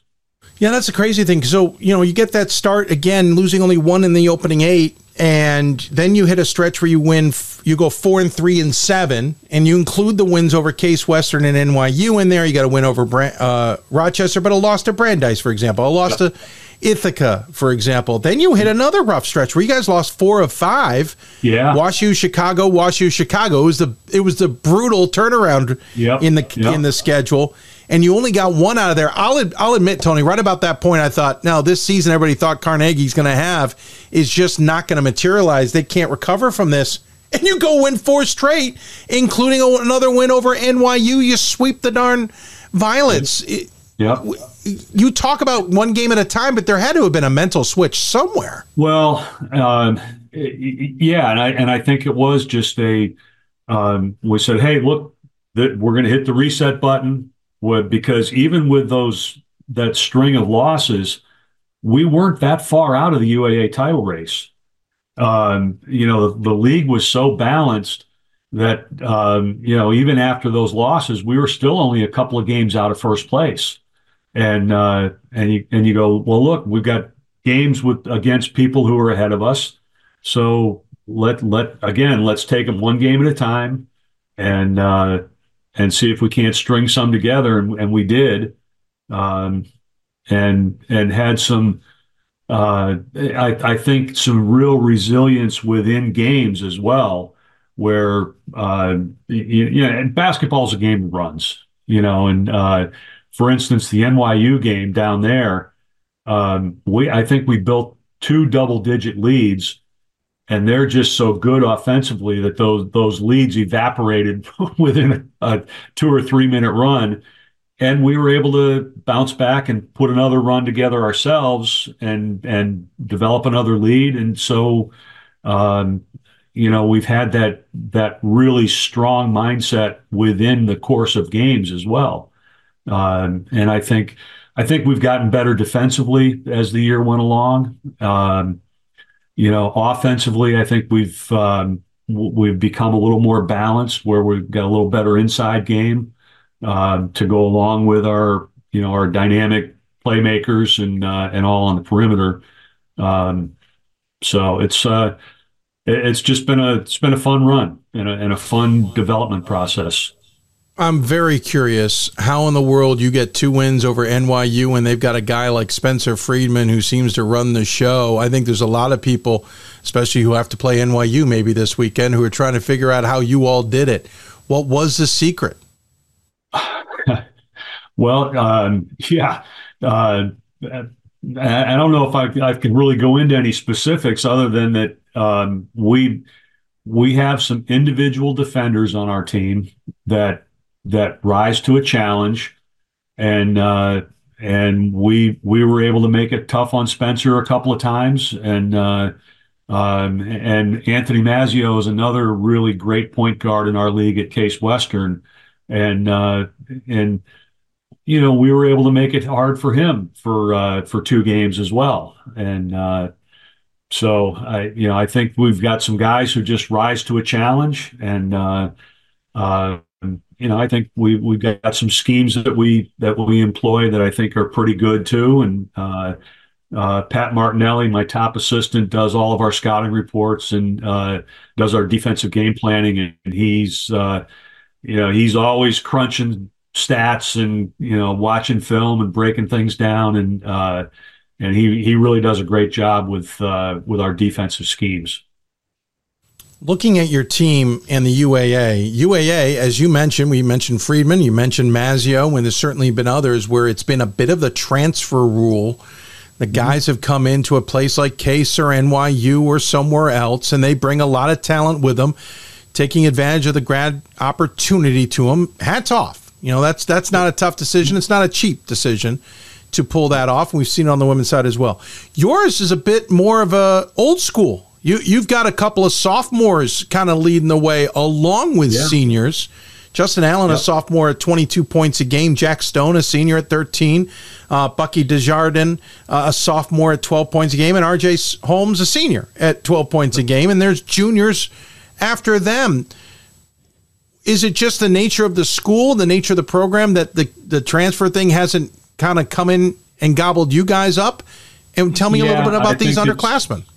Yeah, and to your question, yes, we're just not in a position from an admissions perspective where we can control graduate transfer recruiting and things like that. So we really have stayed with the idea of just recruiting players and developing them, and I think that's something that we've kind of fostered over the years. Our upperclassmen do a wonderful job of mentoring the young players, not just as basketball players, but as students and people. And I've mentioned this to a lot of people. Our guys love to recruit. They, we bring a guy on campus for his official visit, and guys are pretty competitive about, I want to host this guy. And I want to be involved with him.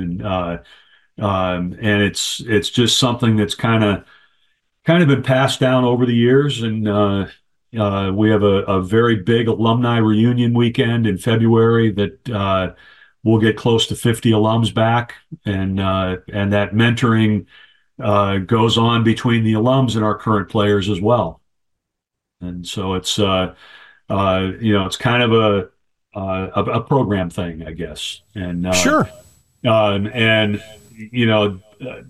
All of our guys are very they're very driven as students, and they're also very driven as basketball players, and they're completely willing to do the extra work to develop their skills. And again, my assistant coaches do a great job with that as well. And it's just something, the attitude is there, and the willingness is there to improve and get better. And I think we've done a decent job of bringing really good, competitive, talented players into the program year after year as well. And that's gone on for several years in a row now. So I think we're starting to kind of see the product there from that. Well, tell me a little bit about the guys then that you do have at the table in Justin Allen and Jack Stone and the rest. What makes them click? What makes them work so well together, et cetera, et cetera? Yeah. So Justin Allen is a gym rat and he is a workout guy. When he had his official visit, he and his mom and he nearly committed to us, and then he did shortly after that. But my assistant and I were walking back to the office, and Dave said, "Hey, check this out." And we look over, and there's Justin's mom sitting in the stands of the football field, and Justin's running a sprint workout on the football field before he gets in the car to drive home to Westchester County. And that's just the way he operates. And he has gotten better as a basketball player, not only from the beginning of his high school senior year when we recruited him and offered him, to the end of his senior year in high school, and then he started 23 games as a freshman, and I think he's even better this year. And he's a gym rat. He's a high level playmaker. And his scoring ability has shown this year. Jack Stone is another one of those guys that he's a gym rat. He's a big shot maker. He hit the winning three against Emory at our place a couple weeks ago, and it was just, we're just going to go. We're going to push it. And Jack got the ball, and he pushed it down the left side and pulled up from three, drained it. And it really was with no hesitation at all. And so he's another one who's just a really dynamic playmaker. And then the third playmaker there is in the starting lineup is R.J. Holmes. And R.J.'s leadership on this team has really shown.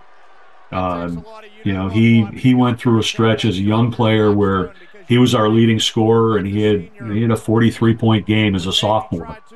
And now he is really settled into being the captain of our team, being our top rebounder, being a clutch free throw shooter at the end of the game, and just being a really solid mentor for our younger players. And he's maybe geared his game back a little bit, but has been more productive as a result. And then our other sophomore you mentioned, Buckley Desjardins. Buck's a big time shot maker. He's a catch and shoot guy, and is capable of hitting consecutive threes and having some big games as well. I was watching some of the highlights while you were talking there that we got from your sports information department, and what also stood out to me is you guys are aggressive on defense. You don't sit back and let it come to you. You go out there, you block shots, you're going after rebounds, you're going after and making things difficult, though it's still high-scoring games. This weekend, you've got, sorry, I'm blanking. There we are. Rowan, of course, who is kind of similar in some ways in the sense that they like to kind of go with their offense and see if they can just have enough stops to slow everybody down. Yep. Is that what you see? What do you expect in this first round game? Yeah, well, it's going to be a fun game. They are a traditional NCAA team. A former national champion. So it's fun to get that kind of a matchup in the first round. I think it'll be up tempo. It's not something that we're unfamiliar with. I think throughout UAA play, we've developed an ability to play a little slower if we need to. But we're certainly not afraid to go up tempo if that's the way the game is being played. You're playing, of course, we should point out, at Catholic in Washington, D.C. You guys have had a little bit of travel. We mentioned it a little bit. You were out west to play Whitworth and Whitman at the start of the season. You were in Vermont to take on Hamilton and Bowdoin. You obviously have the UAA schedule for those who are somehow not familiar. Chicago, St. Louis, Atlanta, Rochester, New York, and Boston, on top of maybe a trip to Cleveland to take on a rival. Right. You guys have certainly got your frequent flyer miles and bus miles under you. Your hotel points are accumulated pretty well as well. Yep. How does that prepare you for a trip like this? Yeah, you just, give you a funny, so we opened up with La Roche on November 8th, I guess it was, and got back on campus, and the next morning, a bus picked us up at 4 a.m. to drive to the airport to catch a flight to Washington State. And that was one of those, a week before that, the guys were like, "Hey, Coach, what's the travel plan for Washington?" And I said, "Don't worry about it. We'll talk about that later." And so, beginning of that week, I clued him in that that's what we were doing. And I joked with Kim Kelly, our associate AD, who makes our travel arrangements. I said, "You probably shouldn't let me do this again in the future. Although, if we come home and we're 3-0, this is what we do. This is just flat out what we do." No. Yeah, 6 days later, lose a Baron. Are you still sold on that? Yeah, but no, that was a trip to play two tournament level teams, on a big road trip, all the way across the country, and we played very well, and I think started to get the sense that, hey, we can play with anybody, and then that just kind of continued on, and you mentioned the Penn State Barron loss. Dave Nyland does a great job at Penn State Barron, and they are always, well, heck, if they were in the championship game against La Roche, if they'd won, they'd be in the tournament. And so they're right there in the Allegheny Mountain Conference every year. So it's a good game for us to play. It's a good rivalry. They're always well prepared, and gives us a chance to play against a little different style too, because they tend to be a little more controlled. And then you mentioned the UAA Challenge with the NESCAC, and that was a great experience and has been for the last 2 years.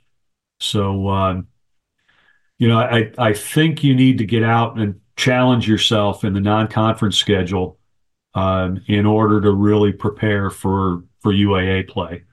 And I know I'm not the only one. I think most of our coaches in the UAA have that same sentiment. Interesting enough, you had only one series of games that were back-to-back. That was at UAA NESCAC Challenge up at Middlebury. Yep. Todd McGinnis, after last year's tournament, preached openly, especially with us, that he wanted as many back-to-back games, to the point that at the D3 Hoops Classic, he said, no, I want back-to-back games. Because, again, the UAA, due to the travel, you don't have the back-to-backs. You got a day off, day for travel in between. Yep. You got the one. Can you use that coming up with what you'll have potentially as back-to-back should you get past round one? Yeah, yes, I think so. And the I understand Todd's point, and I may have a mindset change down the road too. But I've always tried to set my non-conference schedule to mimic UAA weekends, where we would have a game a day and a game, and if you can play two at home that way or two on the road that way, even better. And we presented that to the team that hey, here's the way why the schedule is set that way, and it's going to help prepare us for UAA weekends even better. But I may change my mind or try and set it up a little differently, but that's kind of the philosophy that I've used up until now. And but to your question, I think we're prepared for a 2-day run if we're fortunate enough to have that available to us, and I hope we will. But I think our experiences that we've had throughout the season have prepared us well for the challenges that are here. Can you dare look ahead at what Catholic or the Lancers of Worcester State could present? One game at a time. I know. I knew what the risk was asking it. Yep. No, there's always a sneak peek. Not for our players. The coaches will take a sneak peek. But we got to get past the first round and fingers crossed, hopefully that will, that can happen. Well, Tony, I appreciate the time you gave us. I know you got to get ready now for a 3:15 game against Rowan on Friday at the Dufour Center in Catholic in Washington, D.C. Thanks for your time. Great to hear from you. Great to have you on. If I could, I just, I mentioned some players. I mentioned some guys earlier, and I'd be remiss if I didn't talk about Aiden Boer, who's our point guard, junior point guard, who, his leadership and his development have just continued to grow throughout the year. And then Aiden Murphy, who's been a key sub for us for the last 3 years, really, just a really good 3-point shooter and rebounder and responsible defender. And then our three-headed monster at the 5 spot, our 3 juniors, Nolan Casey, Jonathan Milloway, and Lucas Pavlunas. Their play has gotten better and better as the season's gone along as well. And to the point where we have a true inside threat now to go along with our perimeter playmakers. So it's again, it's been a fun year. It's been fun to see the development and the way our young guys who maybe haven't gotten enough playing time this year or as much as they'd like, but they bring it every day in practice, and that's helped us to get through this tough schedule that we played throughout the year. No, it's been impressive, that's for sure. We always give the guests the final word. You want to leave it on that? You don't have to add more if you don't want to. It's a pretty good one. Well, I heard the player from DePauw, so we have something. We go Tartans. Perfect. So it's a great day to be a Tartan, so go Tartans. Hey, it is a good day to be a Tartan. Congratulations, seriously. Thank you, great to have you back in the tournament, Tony. Great to chat with you as always. Look forward to catching up with you down the road. Enjoy it. Hopefully we'll be talking about you on Monday. Outside chance, maybe I get there on Saturday if you're still playing. We'll see. Okay. But in the meantime, enjoy it, and we'll talk to you soon. Great. Thanks, Dave. I appreciate it. Thanks. Thank you, Coach.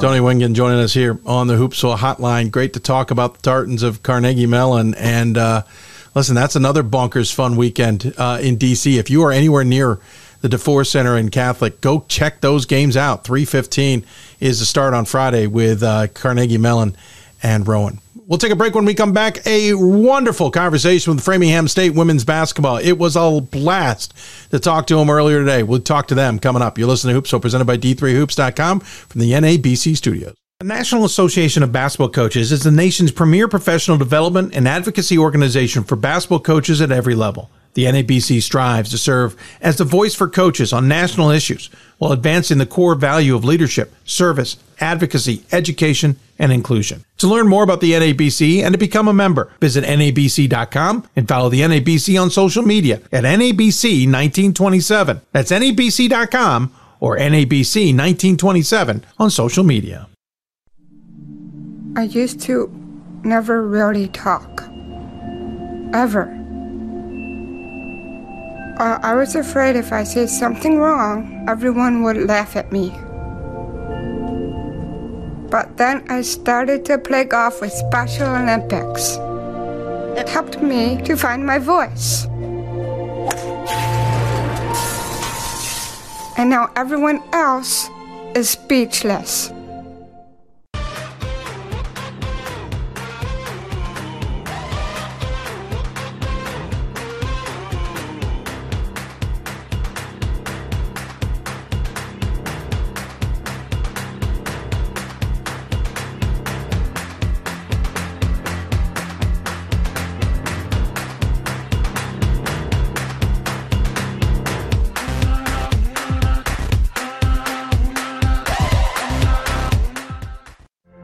Football has taught me a lot throughout my life. It's definitely had a huge imprint on who I am as a person. Competing at a Division III level created that opportunity for me to go to college. Not only was I the first one in my family to graduate college, but I was really the first one to even go.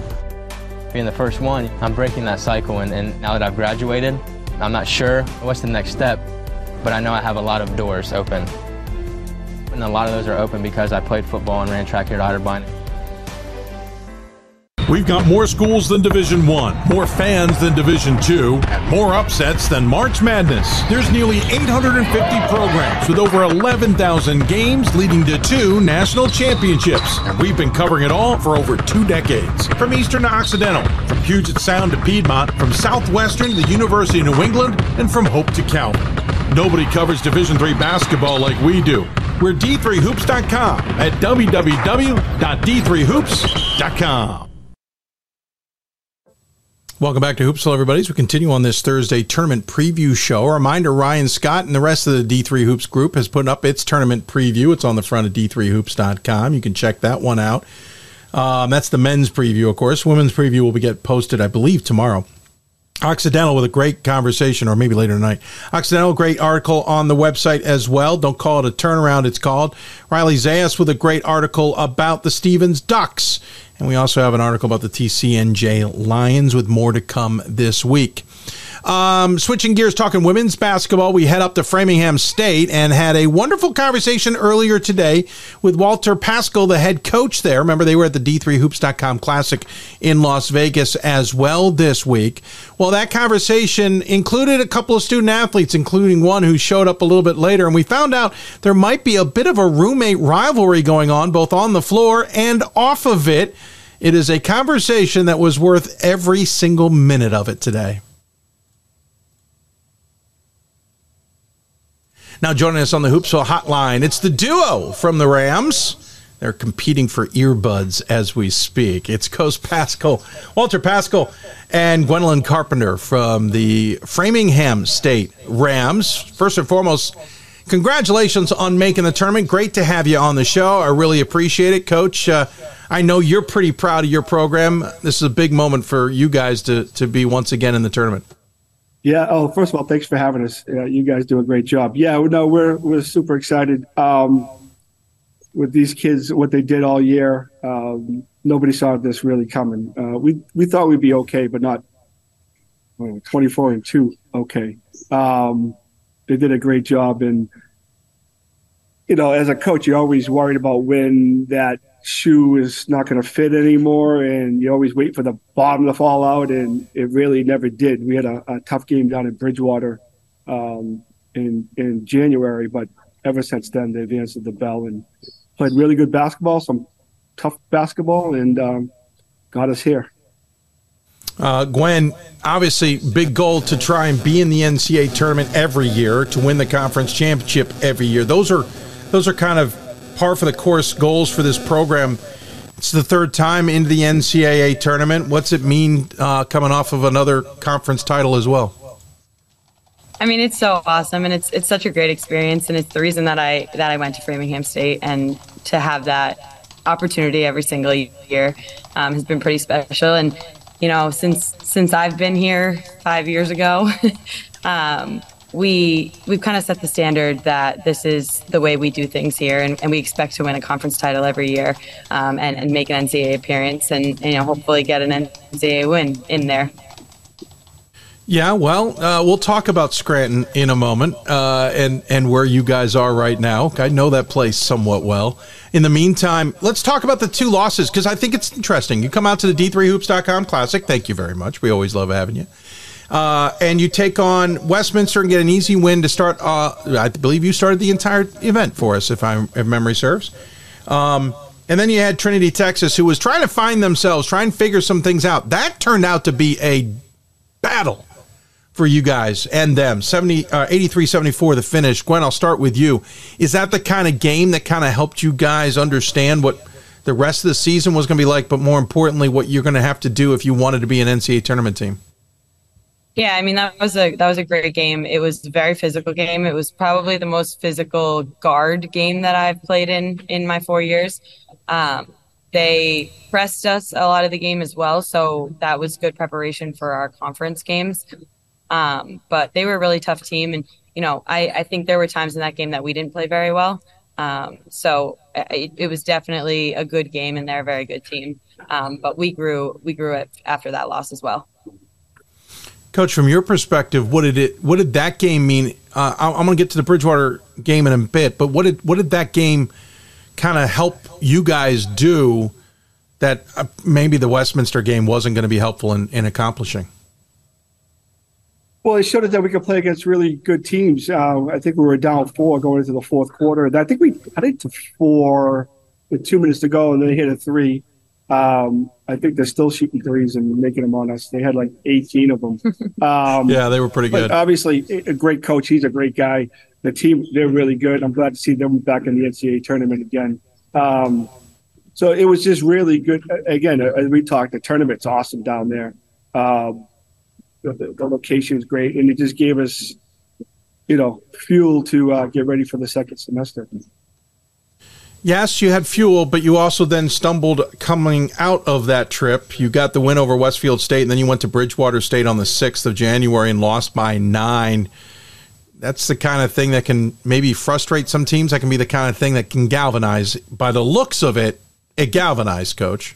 It galvanized us. We weren't and Bridgewater is very good. And I told you that at the tournament that Bridget does a great job, and those kids, the defending champs, and it was going to be tough. What we didn't know was one of our kids actually had mono. She's right over here. Let me introduce you to her. Keep her away. But she had mono, and not that I mean, we lost. We lost, and they did a great job. But she was diagnosed a week later that she was in her 4th week of mono. So luckily, she didn't miss any other time. And she got back. She got stronger and stronger, so it helped us. But no, at Bridgewater is a tough thing to do, and but we got better after that. We got healthier after that. And it just helped us each week to get better and better. To some degree, lucky it didn't get through the rest of the team. That can be the thing that can really make things tough. I had another team that had dealt with that around that time too. We all thought mono was the big one, right? Before COVID hit, we always worried about mono going through a team. Nowadays, I'm like, oh, it's mono. Okay. Right. Yeah. No big deal. No big deal. Gwen, from your perspective, is that the kind of game against Bridgewater State? Yes, you know they're tough. They're going to give you a hard game. But coming off of what you learned against Trinity, is that kind of, 2 losses in 3 games, that can be kind of like, oh, what are we doing? This isn't working. That can be a little frustrating in the locker room. Yeah, it definitely was a frustrating game. We couldn't have played worse, to put it nicely. We did not play well at all in that game. And, obviously in the moment it was frustrating, but we also knew that wasn't us, and that was not the way that we normally play basketball.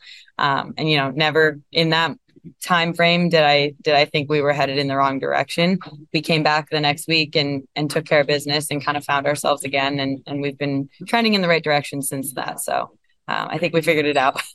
The 2 super seniors have lost 4 league games in 4 years. The first 2 years they went undefeated. And then we stumbled a little bit last year at home.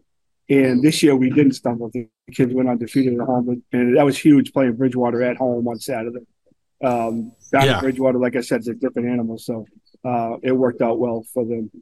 Well, you played them at home at the end of January and just got past them by 1, but then you played them in the conference title game and got past them by 12. Obviously could have really made some things a little bit wonky going into Monday, so took care of that. I don't think we would have got in, but I'm glad we didn't have to find out. I was going to say, I'm glad we don't have to discuss whether you thought you would or would not have gotten in. You're in. We don't need to dwell on a what if that is just not possible. Gwen, Player of the Year, we should point out, in the MASCAC. I remember watching you play in Vegas, and I thought to myself, oh, man, this player, and I think I said it on air, at least when you were wearing your white sliding things on your knees/shins. Knee pads, yeah. Knee pads, whatever. They didn't look like they were covering your knees very well.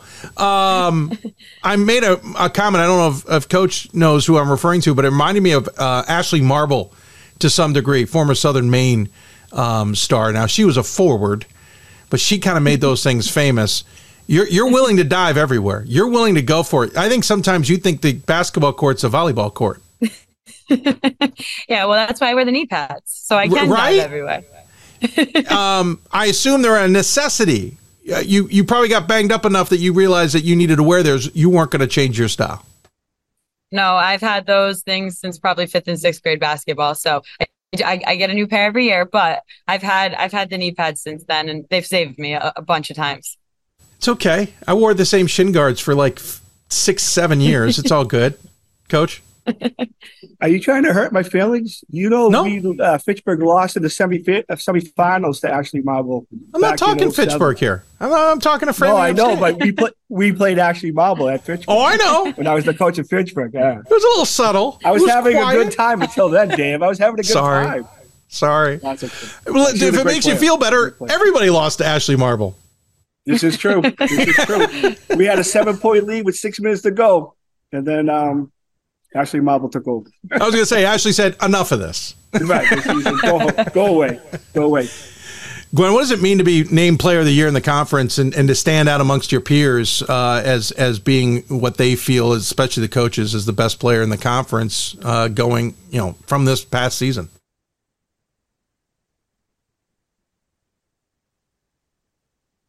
We lost you, Dave. You got pros for a second. I'll edit that later. Actually, we may keep it in. It's just too good. Gwen, what does it mean for you to be named Conference Player of the Year, be honored by the coaches, especially for what you did this season among your peers? I mean, it's a really, really awesome honor, and I'm thankful for the opportunity.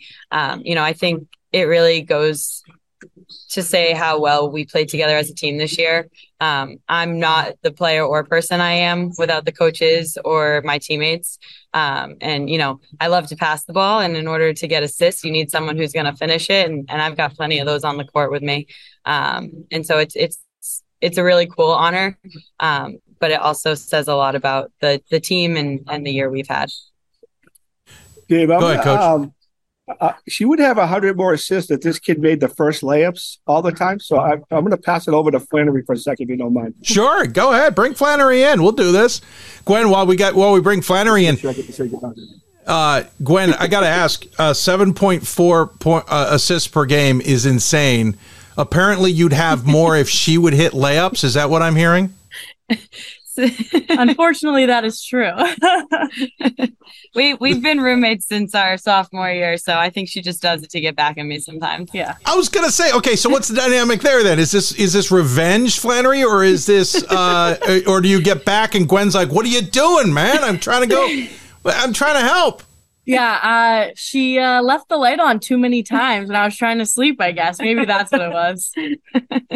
A unique way to get revenge. Yeah. That is a hell of a way to get revenge. I can just see you just blowing a layup and looking back and going, lights, turn them off. Remember, yeah. I'm going to watch early on in the game coming up on Friday, just in case. Yes. Yeah. Flannery, first team all conference. All three of you, or you two both first teamers. Kelsey Yell, a second teamer. What's this season been like, Flannery? We've been talking to Gwen about the fact that obviously the trip to Vegas was certainly instrumental, and Bridgewater was a big game to try and kind of get focused again. But Flannery, what's the season been like? You've only had 2 losses. That's staggering. Yeah. Honestly, it's been incredible, to say the least. I feel like we've kind of really gathered ourselves this year. The chemistry that we have on the court is kind of undeniable. So, I mean, it's been a lot of fun playing, and I hope we can keep going. Yeah, I don't blame you. All right, so I see a lot of blue behind you two. I know where we are. Actually, it's purple. It's purple. Purple. Yeah, I'm colorblind, and Scranton's in my alma mater's conference, so I don't like to give him that much respect. Okay, fair. I'm kidding, Dave Martin and everybody else. You know I'm joking. Yeah, you're at Scranton. A bit of a haul to get there. You're playing in the first round. Second time the programs have ever faced one another in general. There's a lot of unknowns here. First and foremost, let's start from the basics. Flannery, when did you guys get on the road, and when did you get there? We got on the road about, I want to say 9. The bus was supposed to leave at 8:30. We had a little bit of car trouble, so we got around 9, and then we got here, 1:30? 1:30-ish, yeah. That's not bad. That's good not travel. Not too bad, yeah. No, not bad at all. All right, what do you expect? I know you're going to have practice here shortly. What are you all expecting to work on? What do you think of Scranton? What do you guys expect to be in this game? What do you think you have to do to pull off a victory? I mean, they're definitely a very good team, very, very big, very physical. We always like to say, though, it doesn't really matter who we're playing. As long as we play our basketball, we're going to be all right. And so, we're going to work on our stuff and play our basketball and have fun with it. And, anything can happen at that point. Yeah, it's true. Flannery, we're talking. Yeah, it's a tournament, right? Yeah. Flannery, we were talking earlier that Trinity might have been the most physical team you all have played, at least especially guard play. Is that something you're going to go into the well and remember as you take on this Scranton team, speaking of physicality? Oh, for sure. I know Gwen said the guards were really physical. They had a couple good bigs as well. So it was definitely, I know we left with a couple bruises here and there, but I think that's something to remember. We were in that game for a long time. So I think playing the way we played there and hopefully a little bit better and remembering that against this team will kind of help us hopefully pave the way for the rest of our time here. Yeah, I was going to say, you want to be there for one more game, certainly. You don't want to be heading home from Scranton, even if it is a famous show, was semi. My favorite show. Film. Oh, is it? My favorite I was show ever. trepidatiously walking into that. So a little surreal to know that there was some outdoor scene shot there while the rest was all shot in California. Absolutely. I'm walking around. I'm like, I think I've seen this before. Everyone's like, no, you haven't. I'm like, No, you haven't. I know I have. No, there was a palm tree in that shot. It didn't happen.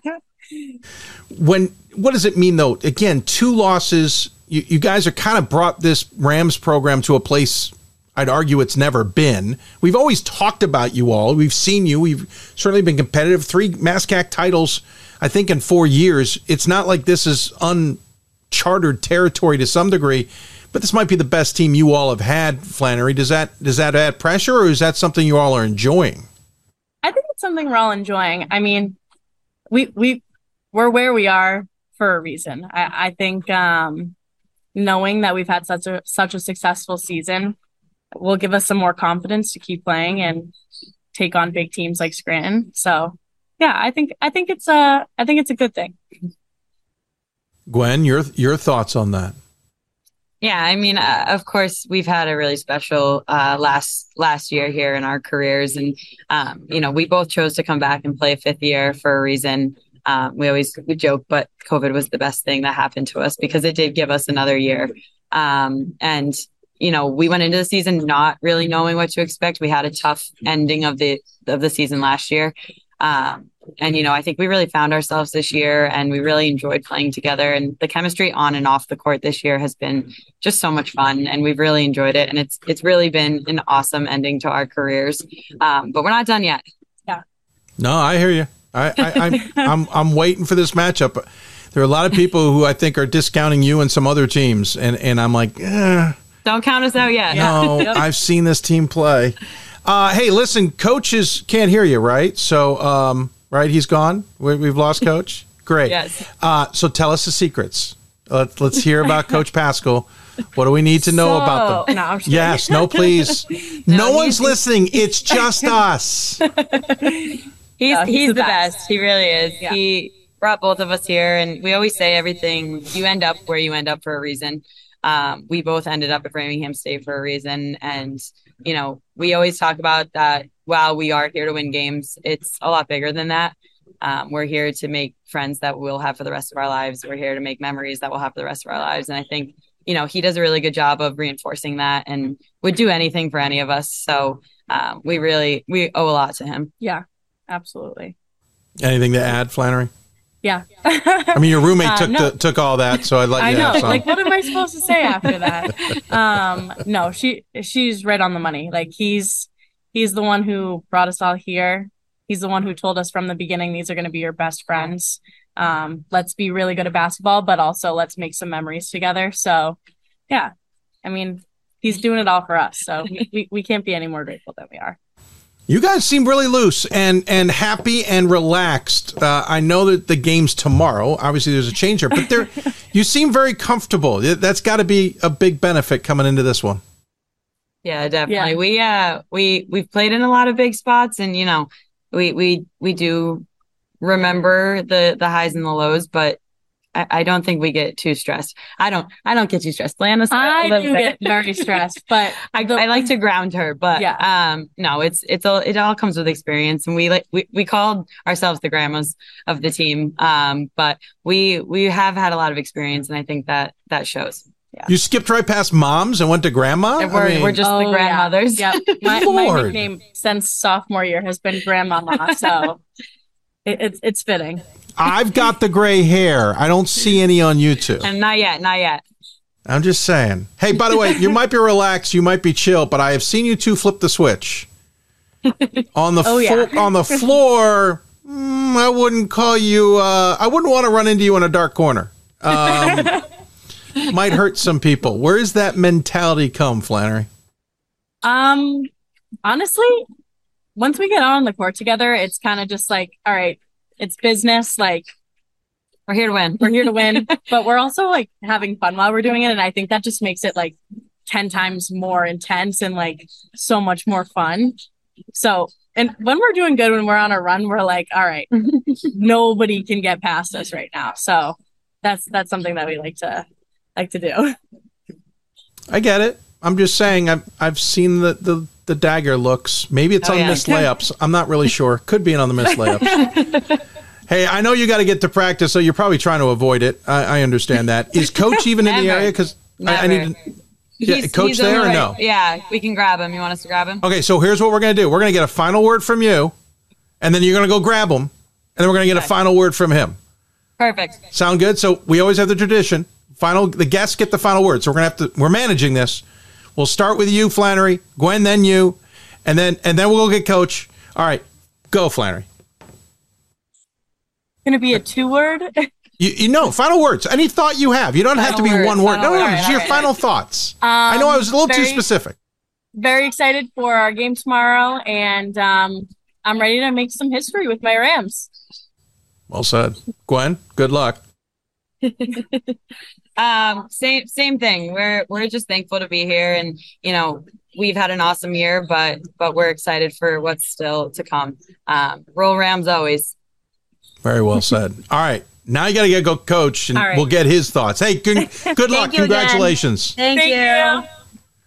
That is the Player of the Year and first team members of the MASCAC and Framingham say that is Gwen Carpenter and Flannery O'Conner. Coach, welcome back. Dangerous move there to put the ladies on and then walk away. I could have gotten some real dirty details from them. They are two of the best kids. Forget basketball, and I say this about a lot of our kids over the years, but they're two of the best kids in the country. But they're just great young ladies who are going to do great things, and they're just the nicest kids. And I've been fortunate; we got lucky recruiting them. Everything happens for a reason, but they're just great, and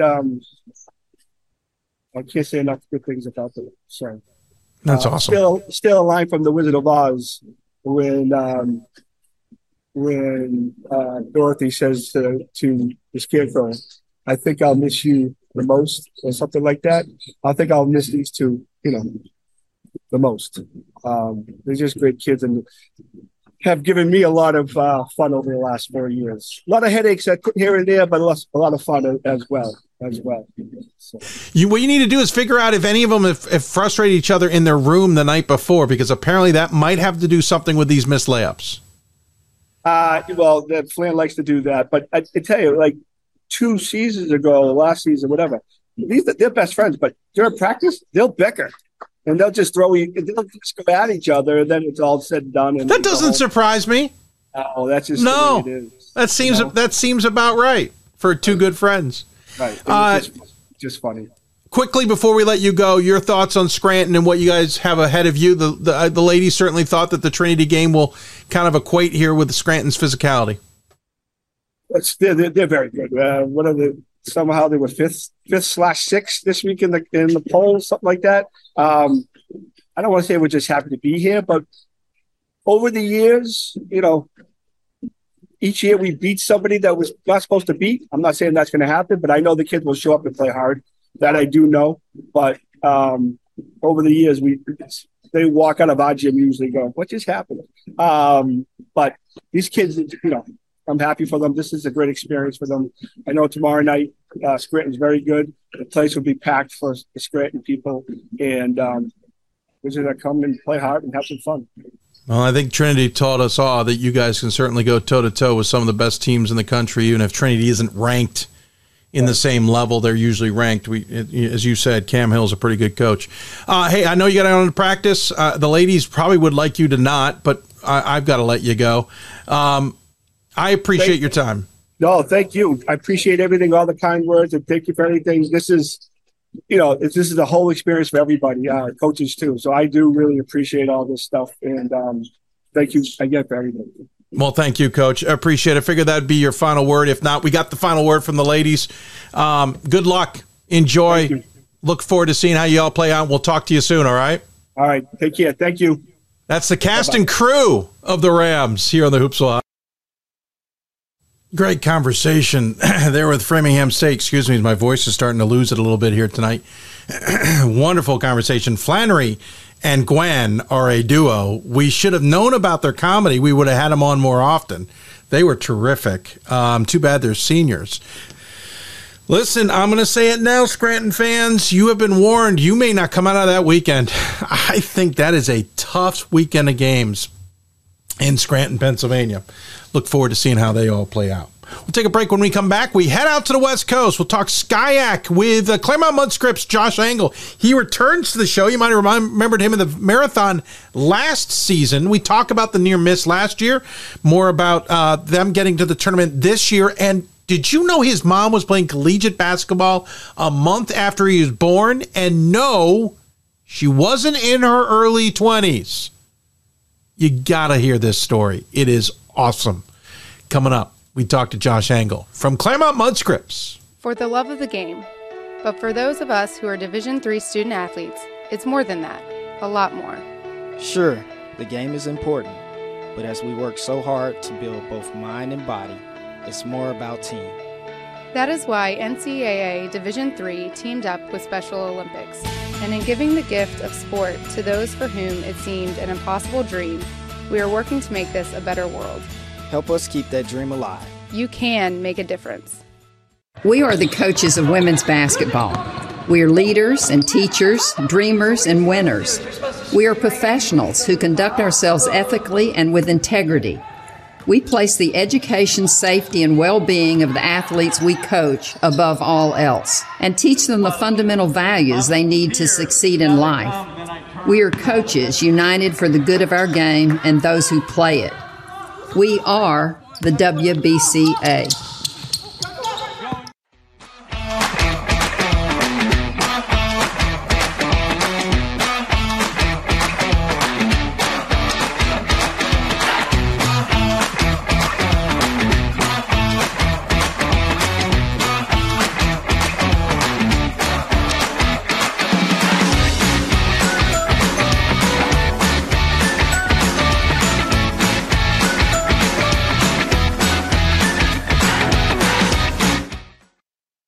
Welcome back to Hoopsville, everybody. As we continue to roll along our penultimate segment, we're going to talk to Josh Engel from Claremont-Mudd-Scripps here in a moment. Then afterward, we'll wrap things up. I'll quickly go through the brackets, kind of give you a sense of who I think might be coming out of the first weekends.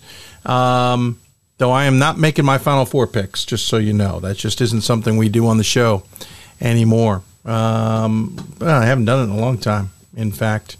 If you got questions for us, you want to email us or find us on social media or whatever, you are welcome to. Email us at hoopsville@d3sports.com. You can join us on Twitter and elsewhere at D3Hoopsville. We're also on Facebook, facebook.com/Hoopsville, and on YouTube, youtube.com/D3Hoopsville. We're live simulcasting the show for everybody who is interested. I want to thank everybody who tuned into our Sunday and Monday programs. Certainly two of our biggest, and we certainly appreciate it. All right, let's pivot. Talk the Stags of Claremont-Mudd-Scripps into the tournament for the first time since 2018.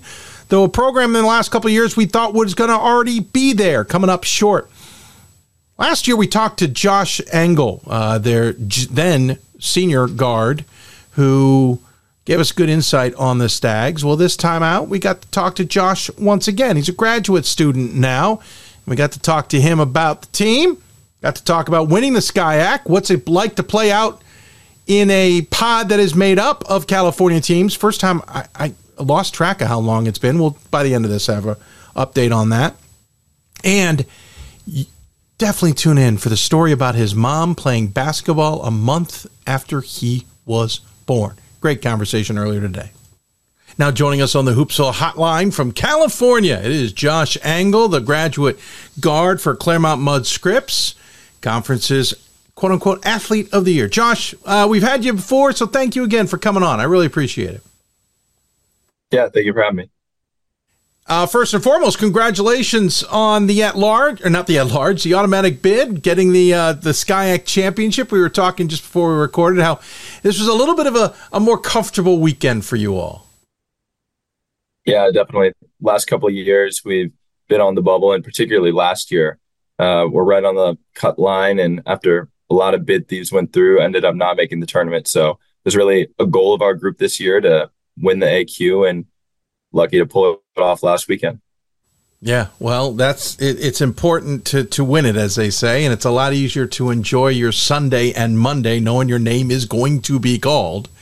That had to have been the best part of it. You guys got to enjoy the show, per se, by just getting to watch where you might head. I am genuinely curious, though. What was the reaction like when you realized we're staying in SoCal? Yeah, I mean, we all got together, got to do a watch party for the selection show, which is a great experience. And then when we found out we were staying in SoCal, it was, I mean, I think for the most part, we were all pretty happy about it. Playing at a place that we played twice this season already and get to sleep in our own beds for an extra night. And so, yeah, I think all in all, it's a positive outcome and definitely excited for the weekend. Travel just a wee bit easier when you get to stay in the area. How curious, how far is the trip to Cal, Lou?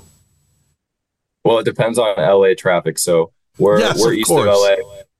Kalamazoo is west of LA out in Thousand Oaks. So depending on what time of day you leave, it can probably be anywhere from an hour to an hour and a half to 3 hours if you catch really bad LA traffic right there. So I understand. Baltimore, Washington, similar, different, but I get the point. I could be down to one of my jobs in an hour in the DC area, or it's going to take me 3. West of LA, by the way, for folks wondering, yes, there is a west of LA. Listen, great season. This conference was crazy. I think for a lot of us, and I'd love to get your take as an athlete, but a lot of us, we had our eyes on Pomona-Pitzer. We had our eyes on you guys. We thought Redlands at one point, about a third of the way through the season, was kind of making a run. Cal-Lou kind of snuck up and rolled past everybody this season and got to the top of the conference. What was it like in conference? Did you guys expect Cal-Lou to be tough? What were you expecting when you went into the season? Yeah, we definitely knew Cal-Lou would be tough, and they won the conference tournament last year, returned pretty much all of their players, and got a couple additions as well that were really impactful. So going into the year, knew they would be good, knew Pomona would be good, knew Redlands would be good. Chapman got a couple of transfers and returned a lot of their key players, knew they would be good. Occidental was a really solid team this year. So it was a really good conference and a lot of really good competition across the board. So it made our experience and having to play a lot of different teams who play a lot of different styles really helped us grow throughout the season. And so all in all, yeah, I think it's probably the strongest SCIAC that I played in since my time here, and a really good experience throughout the year.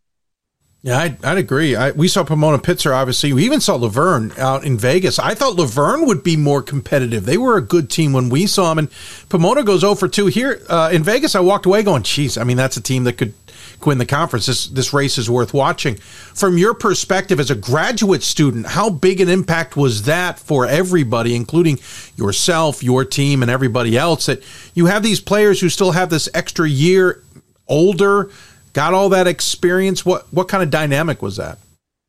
Well, I certainly think it helped us. I mean, from our team, I came back, did a grad year. Our starting center, he was all conference the last 2 years, Rhett Carter. He came back. Then we caught a couple of really high impact grad transfers in Will King from Colby College and then CJ Jones from Boston U. And so it was interesting with Red and I coming back. A lot of people just had this assumption that we were a really experienced team bringing a lot back, but we have a lot of new pieces that we've incorporated into the lineup this year. And that I think you've seen throughout the course of this year, we've really grown as a group together. I mean, including Reed Jones, Will Householder, a couple of freshmen who have come in and made immediate impacts. And so all in all, having the grad year has definitely been a great experience for me. And I think for our team, it's helped us, yeah, like you said, have some of that big game experience and just be mature in those important moments. Certainly made a dynamic, fun watch for us on the East Coast. I'm a late guy anyway, so watching some of those West Coast games, it was just a little bit more fun than normal. But it's also going to be nerve-wracking because you all know from your experience that there's a lot on the line on almost every game out there, that it can dictate what will or will not be your resume. And so even a game in early January, you got to realize has got a lot on the line. Yeah, absolutely. And honestly, for us this season, I think it kind of ironically, we realized pretty early that we just hadn't put ourselves in a good spot for a potential at-large bid. I vividly remember having a conversation back in December, really, with one of my co-captains, Stuart McCallum, and we started the year 2-4. We dropped 4 straight, including one to Trinity in Texas, came back, played a tournament at our place, dropped both of those, and then lost to Chapman on the road. And basically we looked at each other and just like, well, yeah, we probably won't get an at-large bid unless we essentially run the table from the beginning of December until the SCIAC championship game. And so it was a blessing and a curse. I think it allowed us to really lock in and say, if we're going to get in, it's going to be through winning the conference tournament.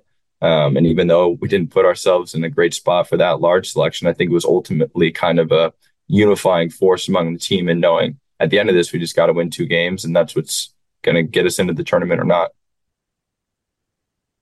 Obviously, winning the AQ was huge, but did you also feel the game against Pomona-Pitzer in the semis was going to maybe kind of dictate your future to some degree?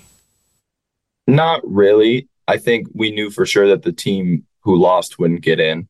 But from our perspective, and I'll talk about Stu again, Stu's our resident D3 hoops expert.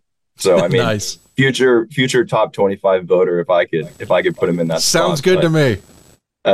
Yeah, so he's really tuned in on it. I've been really keyed on it in the past, but really when it came out that Redlands was regionally ranked in that first, I think it was week 1 or week 2, that gave us 2 extra regionally ranked wins. And so we're looking at it like, okay, our resume is competitive. But then Redlands drops out, get replaced by Mary Hardin Baylor. And I think that week 3, from that point on, we just knew, all right, our resume is not going to be good enough. It's got to be the AQ. So while the game against Pomona was certainly win or go home, I didn't think once we got out of it, I still think we were looking at it like we got to win the next one at Kalu to get in. That's great insight. I appreciate it. And listen, we'll let Pat know that maybe we have another West Coast voter potentially. Maybe I've got a future selection show guy we can bring on as we try and change things up and make it look. Maybe we'll have like a full panel of 10 someday. Listen, last year you guys had a lot of promise. It didn't quite gain the traction. You guys had a lot of bumps along the way. I felt like you all thought you'd be in this spot last year, and it didn't happen. I realize to some degree it's relief that you're here now, but was it a bit of a redemption tour? Were you guys trying to make sure to prove this is the team we have, this is our last chance at it, per se? It's not really a last chance, but you know what I mean? Yeah, absolutely. I mean, last year got bit by the injury bug, and like I mentioned, just missed out on potentially getting that large bid. And so this year it was certainly a goal of ours to make the tournament and kind of get that redemption. And I think, as we discussed earlier, probably wouldn't have gotten an at-large bid, but there's definitely an irony in us being a quote-unquote bid thief out there for going through last year being on the bubble and have bid thief mania. But yeah, no, I'm definitely thankful that we were able to get it done this year. You personally certainly have had an amazing career, broke the school record for 3-pointers made. I believe you're at a couple over that now, got a chance to extend that mark. And you've made certainly a huge impact for this, I was going to say institution. Obviously, it's 3 institutions, and you got a rival across the street that's got 2 more institutions. It's the wacky we always talk about with the conglomerate. But what's it mean to you for what you've done with this program and helped it get to here, set some records, and been such a mainstay for it?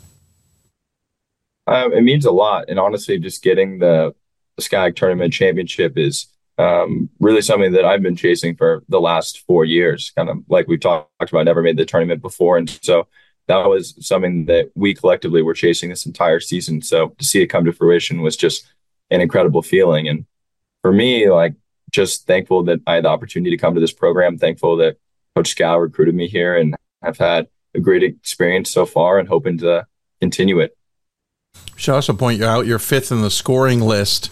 You could move up to 3rd with just 20 points anytime the next game, 2 or 6 in the NCAA tournament. Scoring record, according to your sports information director, who is nearby, says probably out of reach unless you score 30 points a game. But still, you're leaving a mark for this program. We talked a little bit about it last year as well. This has been near and dear to your heart, as you mentioned just a moment ago, and now you guys are playing in the tournament since the first time since 2018. I have a feeling your name and several others are going to go down the history books a little bit. Yeah, I mean, for us getting to come back.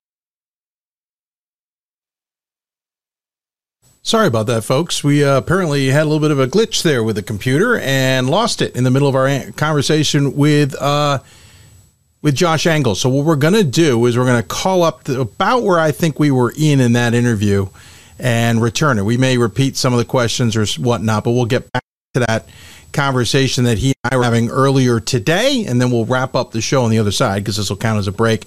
Those of you listen to the podcast, you have no idea what happened because I've just edited around it. This is the one camera that's up and running, though I'll double check if there's another one that can maybe resurrect itself. But in the meantime, back to our conversation with Josh Angle. Apologize to everybody out there. I know we've lost everybody on Facebook. We're not going to get that back up and running, but in the meantime, here we are with Josh. Yeah. You personally certainly have had an amazing career, broke the school record for 3-pointers made. I believe you're at a couple over that now, got a chance to extend that mark. And you've made certainly a huge impact for this, I was going to say institution. Obviously, it's 3 institutions, and you got a rival across the street that's got 2 more institutions. It's the wacky we always talk about with the conglomerate. But what's it mean to you for what you've done with this program and helped it get to here, set some records, and been such a mainstay for it? It means a lot. And honestly, just getting the SCIAC Tournament Championship is really something that I've been chasing for the last 4 years, kind of like we've talked about, never made the tournament before. And so that was something that we collectively were chasing this entire season. So to see it come to fruition was just an incredible feeling. And for me, like, just thankful that I had the opportunity to come to this program, thankful that Coach Scal recruited me here, and I've had a great experience so far and hoping to continue it. Should also point you out, you're 5th in the scoring list. You could move up to 3rd with just 20 points anytime in the next game, 2 or 6 in the NCAA tournament. Scoring record, according to your sports information director, who is nearby, says probably out of reach unless you score 30 points a game. But still, you're leaving a mark for this program. We talked a little bit about it last year as well. This has been near and dear to your heart, as you mentioned just a moment ago, and now you guys are playing in the tournament since the first time since 2018. I have a feeling your name and several others are going to go down the history books a little bit. Yeah, I mean, for us getting to come back after that game at Cal Lutheran and just look up at the banner that's had nothing on there since 2018 and recognize that we're going to be able to put a 2024 on there in Roberts Pavilion is definitely an experience that I'll remember, and I think one that a lot of the guys will remember too. You're taking on St. Thomas, who I mistakenly on the bracket show mentioned you had played earlier that season. Somehow I got my seasons messed up. You had played them last season and got a win at home. Now you'll play them again at Cal Lu. Not sure how much is the same or how much is different with that St. Thomas team from your perspective. I know you guys have scouted the heck out of them. What are you expecting? I think it's just going to be a tough physical game. I mean, last year they came into our place. They got us actually by 5. But yeah, I mean, a good team, well-coached team. They play a lot of guys, have really good top-end talent and talent across the board. And so expecting a physical game. I mean, that's another really strong Region 10 opponent. And so we always know as a California school that we'll likely run into a Texas school if we make the tournament. And so coming right around the corner here and excited to play them. Now, the difference is you get to enjoy your home cooking instead of enjoying Texas cooking. I don't know which is better for you, if you've gotten tired of SoCal food or not, but that at least it's your bed, right? Yeah, at least it's our pick. And we made a trip out to Texas to play Trinity and Southwestern and got our fair share of Texas barbecue. Unfortunately, left 1-1. And so maybe having some home cooking will leave us with a better result. There you go. That's the right mentality for sure. You've scouted them already. You looked at them. Is there a team that you've played this season, maybe even in conference play, that you can equate to what St. Thomas will bring to the table? There's not a great one-to-one comparison, to be honest. I think on the offensive end, they're a really strong dribble drive team looking to get downhill, which we've kind of looked at as shades of Redlands on that end. But just a lot of talented guys. Defensively, they really pressure the ball in the half court and try to force you to keep it on one side, which I'm not sure if that really fits anyone directly that we played one-to-one, but kind of elements of teams that we've seen in the past, just piecing together in different ways. You talked about your teammates a little bit earlier. Kalen Jones, second on the team in scoring behind you at 13 points a game. Rhett Carter at 13 as well. Will Hausholter, a freshman at 10.5. James Fry, a sophomore at 7.5. Give us a little bit more details on who these guys are, what they bring to the table, what kind of assets they are to you when you're coming down the floor, or you're looking, or they've got you double teamed? Yeah, so I guess I'll just go in the order that you presented them. Starting first with CJ. As I mentioned earlier, grad transfer from Boston U, and just he's brought a lot of great things on both ends of the court, like really good scorer, kind of at all three levels, can get to the rim, score in the mid-range, and knockdown shooter. And then on the defensive end, he's been a really valuable asset to us kind of since the start of the season. Really have challenged him to not step up, but sort of take on like the other team's primary scorer at times, and I think he's handled it really well. And then Rhett, just physical force in the paint. It's been great playing with him for the last 4 years, because as a guard, there's nothing better than having a big man that you can just throw it into and get 15 points a game from. So he's been great. He's also really taken the challenge on the defensive end. We've asked him to kind of guard in situations that he hasn't had to in the past, just kind of with how our schemes progressed over the year. And I think he's really risen to the occasion. Next, you mentioned Will Hausholter, just really stepped up as a freshman. I mean, didn't play in probably the first 3 or 4 games, and stepped up when we needed him to, and has been an invaluable piece of the roster and piece of the team ever since. I think his confidence and just how he takes care of the ball, can get clean looks, and his passion for the game has been really infectious for us this year.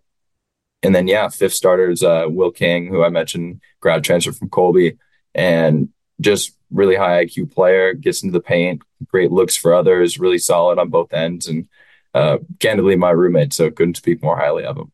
There you go. Well done, because you're going to have to go back to the room eventually and have to face him.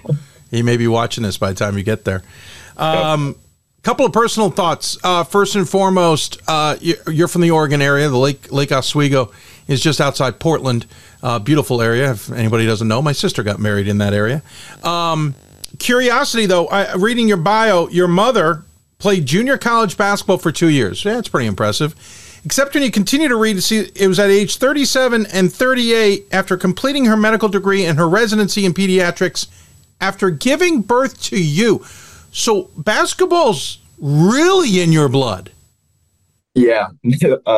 Honestly, one of my favorite stories, and I'm sure she'll blush a little bit that we're talking about it now. But perfect. Yeah. So when she was pregnant with me, so basically, she wanted to play basketball in college, just went to undergrad to pursue pre-med. Ultimately, as you mentioned, went the med school route, became a pediatrician.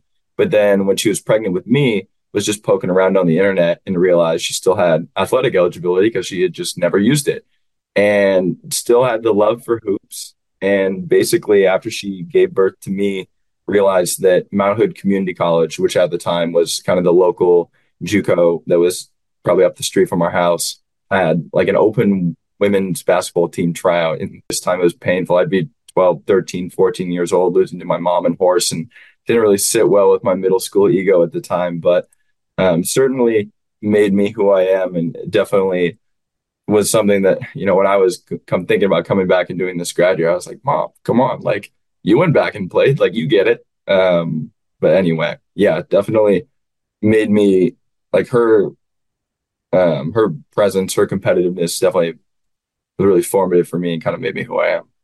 That was just a brilliant story. That is awesome. Congrats to your mom, more importantly, but congrats to you guys as well. Yeah, I was going to say, you took advantage of the graduate year. You get this extra year, you got this extra chance, but it is unfortunately coming to an end, Josh. What is the future for you? What are your plans?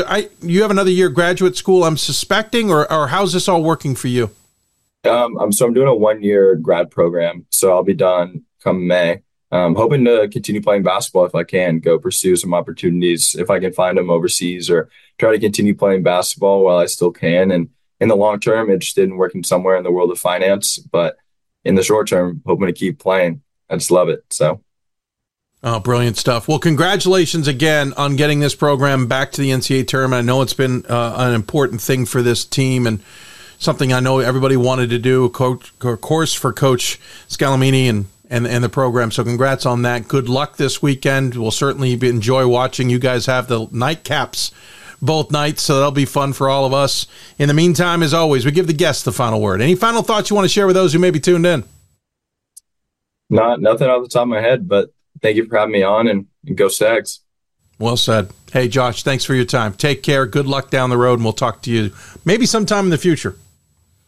Josh Engel joining us from SoCal and Claremont-Mudd-Scripps as they get ready to take on St. Thomas in the first round of the tournament. Great conversation with him. Again, sorry for the interruption there. Not sure what happened. We got back up and running with a new computer.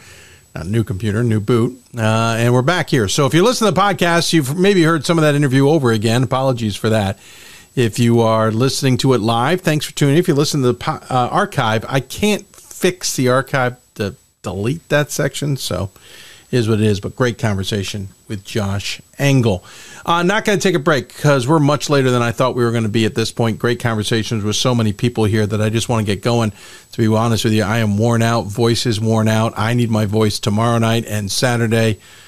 I think maybe Sunday. I don't even know what I'm doing on Sunday. And then obviously we're back here Monday at 7 o'clock on Monday. I'm actually curious. What am I doing on Sunday? That's Sunday the 4th. Don't rush yourself. Oh no, I need my voice on the 4th as well. With that in mind, let's take a look at the tournaments. I'll give you an idea who I think or what we might come out of here. Quick update. I don't think Southern California's actually hosted a pod at all. I went back to 2000, and all I could find for Southern California were single-off games for men's teams before heading off to like Whitworth or Whitman or some other location, or they were just sent out of state anyway. So the last time, listen, there have been a handful of times, 2004, 2006, 2008, and 2011, that I easily found. There might be others where, I think that's it, where two California teams or a California team played somebody in the first round but then traveled somewhere. So in 2004, for example, Pomona-Pitzer hosted a game before traveling to Puget Sound for the second round. 2006, Oxy and Claremont played each other before heading to Puget Sound for the second round. 2008, Pomona-Pitzer was at Oxy before heading to Whitworth. In 2011, Redlands was at Chapman before heading off to Whitworth. And in 2010 as well, two SoCal teams played each other before heading off to Whitworth. So this may be the very first full-on pod in men's basketball at the Division III level being played in SoCal, where you're sending in two teams to advance on after the weekend. So that's pretty noteworthy and pretty impressive, to say the least. All right, so let's go to the men's bracket. We'll start in the upper left. Hamden, Sydney's, Hochin, LaRoche, Stevens, and Farmingdale State. I like Stevens and Farmingdale State a lot in this one. I don't think LaRoche can be overlooked. But let's be honest, you're at Hamden, Sydney. Hamden, Sydney's a top team. They're being treated as a top team. I think it'd be more surprising they don't come out of the weekend. Rowan, Carnegie Mellon, Catholic, and Worcester State. I think this one's wide open. If the right Rowan team shows up, they're going to walk their way through this weekend. Carnegie Mellon could do the exact same thing, and Catholic's a little undersung. They could walk through. It'd be a bit of a surprise if Worcester State, who I think's competitive, but I think it'd be a surprise if Worcester State wins the first round or comes out of this weekend. If I had to pick one, I might go with Carnegie Mellon just for the challenge that they have in the UAA. But Rowan is a high-powered offense, and Catholic's one of probably the deeper benches you'll see in Division III. So I think anybody could come out of that one. St. Thomas against Claremont-Mudd-Scripps, and Whitworth at Cal Lutheran in SoCal. Man, I like a lot of things in this group. I like the SoCal teams primarily. Let's just go with a home team, Cal Lutheran here, but I could see Claremont-Mudd-Scripps winning this. I could see maybe St. Thomas coming out. No knock on the Pirates of Whitworth. I just don't think they're as battle-tested as the rest of these guys are. Nebraska Wesleyan playing Centenary. Texas Dallas at Trinity, Texas. Listen, Trinity, Texas is the team. Nebraska Wesleyan's on a roll. I think it comes down to the two of them in the second round. If Trinity, Texas is as good as we saw the team out there in Las Vegas, they'll come out of the weekend. Then you got Widener hosting Roger Williams with Christopher Newport and Hobart on the other side. I think Widener comes out of here. I think Christopher Newport's just enough banged up and don't have the options, especially inside, and I think Widener will come out of here. Oswego's hosting Babson with DeSales and Williams on the other side. This is no easy one for Oswego at all. This is an easy one for either a DeSales or a Williams team to come out of this. I think Oswego's got the best chance at it if my second pick would be Williams. Eastern and TCNJ with Keene State hosting Marymount. Keene State should win this. Plain and simple. They need to come out of this weekend. They've got the best opportunity here. Eastern certainly can play well. TCNJ has got some size that could give Keene State a hard time, and Marymount is a challenging team. But Keene State, if they're as good as advertised, they will come out of the weekend. Hood is playing Penn State Harrisburg at Guilford, and Berry is playing Guilford. Guilford should come out of this, but Hood, I think, is your wild card in this group. Actually, no, it's not. It's Penn State Harrisburg. There's a very good chance the Lions could really spoil some days and come out of this weekend. Guilford should be the winner, but man, Penn State Harrisburg's the one to watch. Upper right, Case Western Reserve playing the Flying Squirrels of Baldwin Wallace, or the Fighting Squirrels, what is it? With Hope and Anderson on the other side. Case Western should come out of this, but the way Hope has been playing basketball at the end of the season, you certainly got to like the Dutchman. Anderson, of course, their coach is the former Hope basketball player and assistant coach. Nice little game there. But Case Western should come out of this weekend.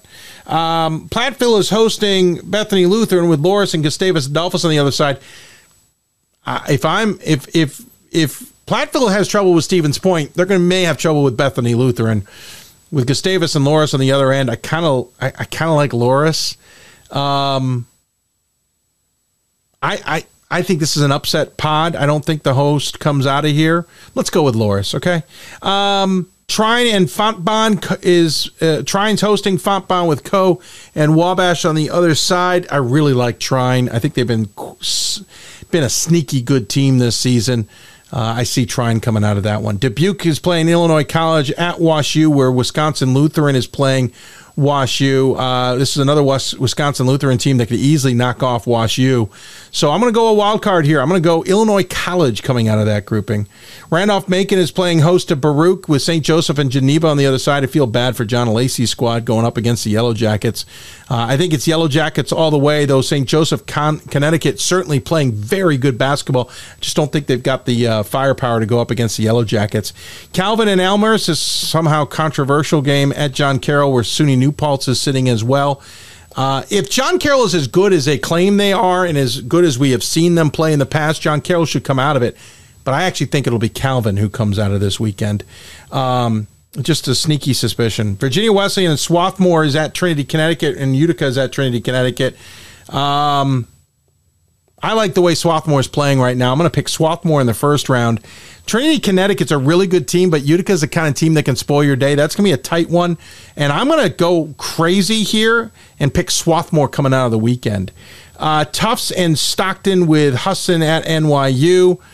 Tufts is going to win the first one. Sorry, Stockton. I just think they've got too much options on the Tufts squad. NYU is going to beat Husson, and NYU is going to come out of it. I really wish Husson could win. I think they're going to cause some problems. I just don't know if Husson can slow down Friedman. So that's the first weekend on the men's side. On the women's side, starting the upper right, interesting enough with NYU, we'll be taking on Millsaps with DeSales in Southern Virginia.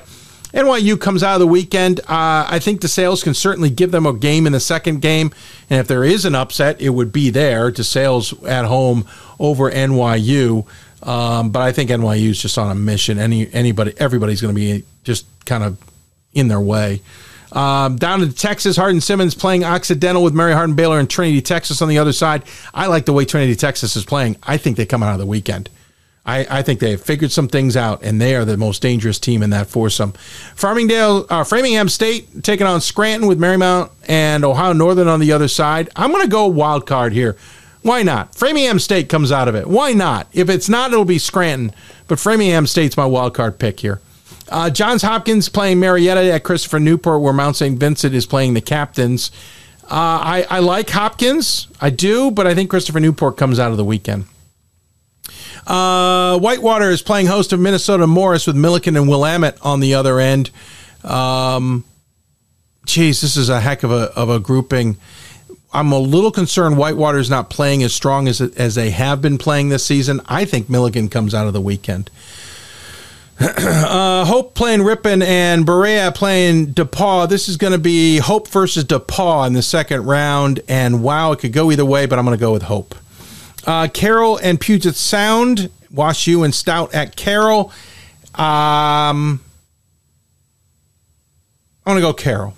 Emory and Ohio Wesleyan at Transylvania, where Chatham is playing the Pioneers. This is going to be an Emory versus Transylvania game, and Transylvania, I think, comes out of it.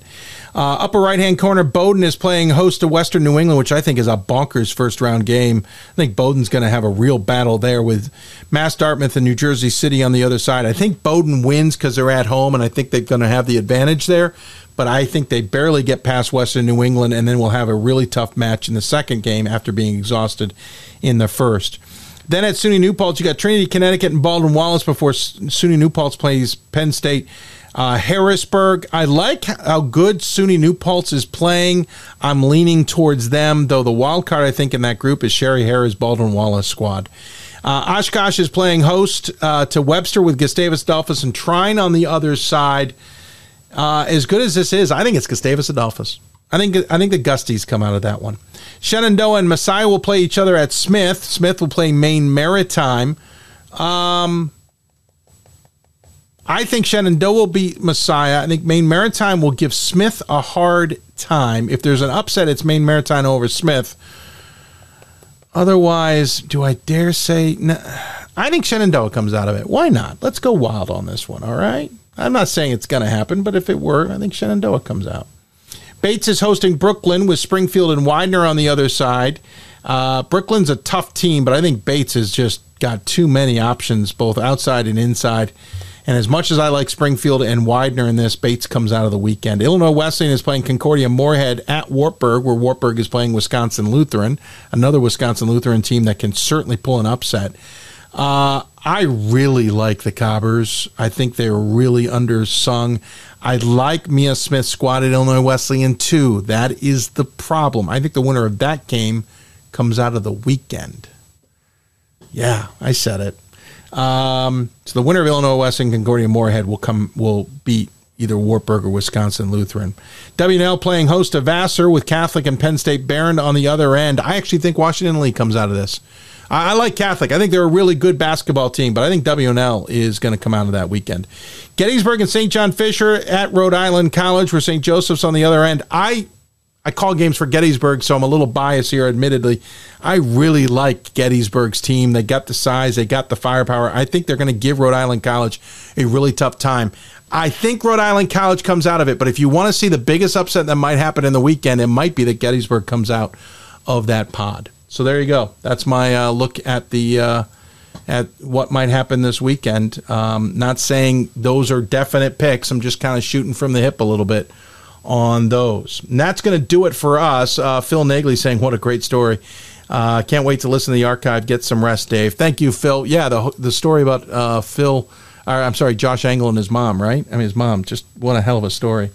That's going to do it for us. We're going to wrap things up. I want to really thank our guests. We had some great ones today. Great conversations with Scott Bittner of Stockton, Kim Wagers at Concordia-Moorhead, Ava Hassel at DePauw, Tony Wingen at Carnegie Mellon, Walter Paschal, Flannery O'Conner, and Gwen Carpenter at Framingham State, and then Josh Allen at Claremont-Mudd-Scripps. Really want to thank all of their sports information departments who were very helpful for us. I really appreciate it. We'll be back on the air Monday, 7 o'clock. I, at this point, I'm not going to go to any games, but if I do show up somewhere, it'll be at Catholic on Saturday night, but I think I'm going to lay low. I am really worn out with this whatever bug I've got. It is clearly affecting my voice, and I need my voice for the weekend. Excuse me. Actually, it's women's lacrosse on Friday, followed by women's basketball on Sunday with another women's lacrosse game on Saturday.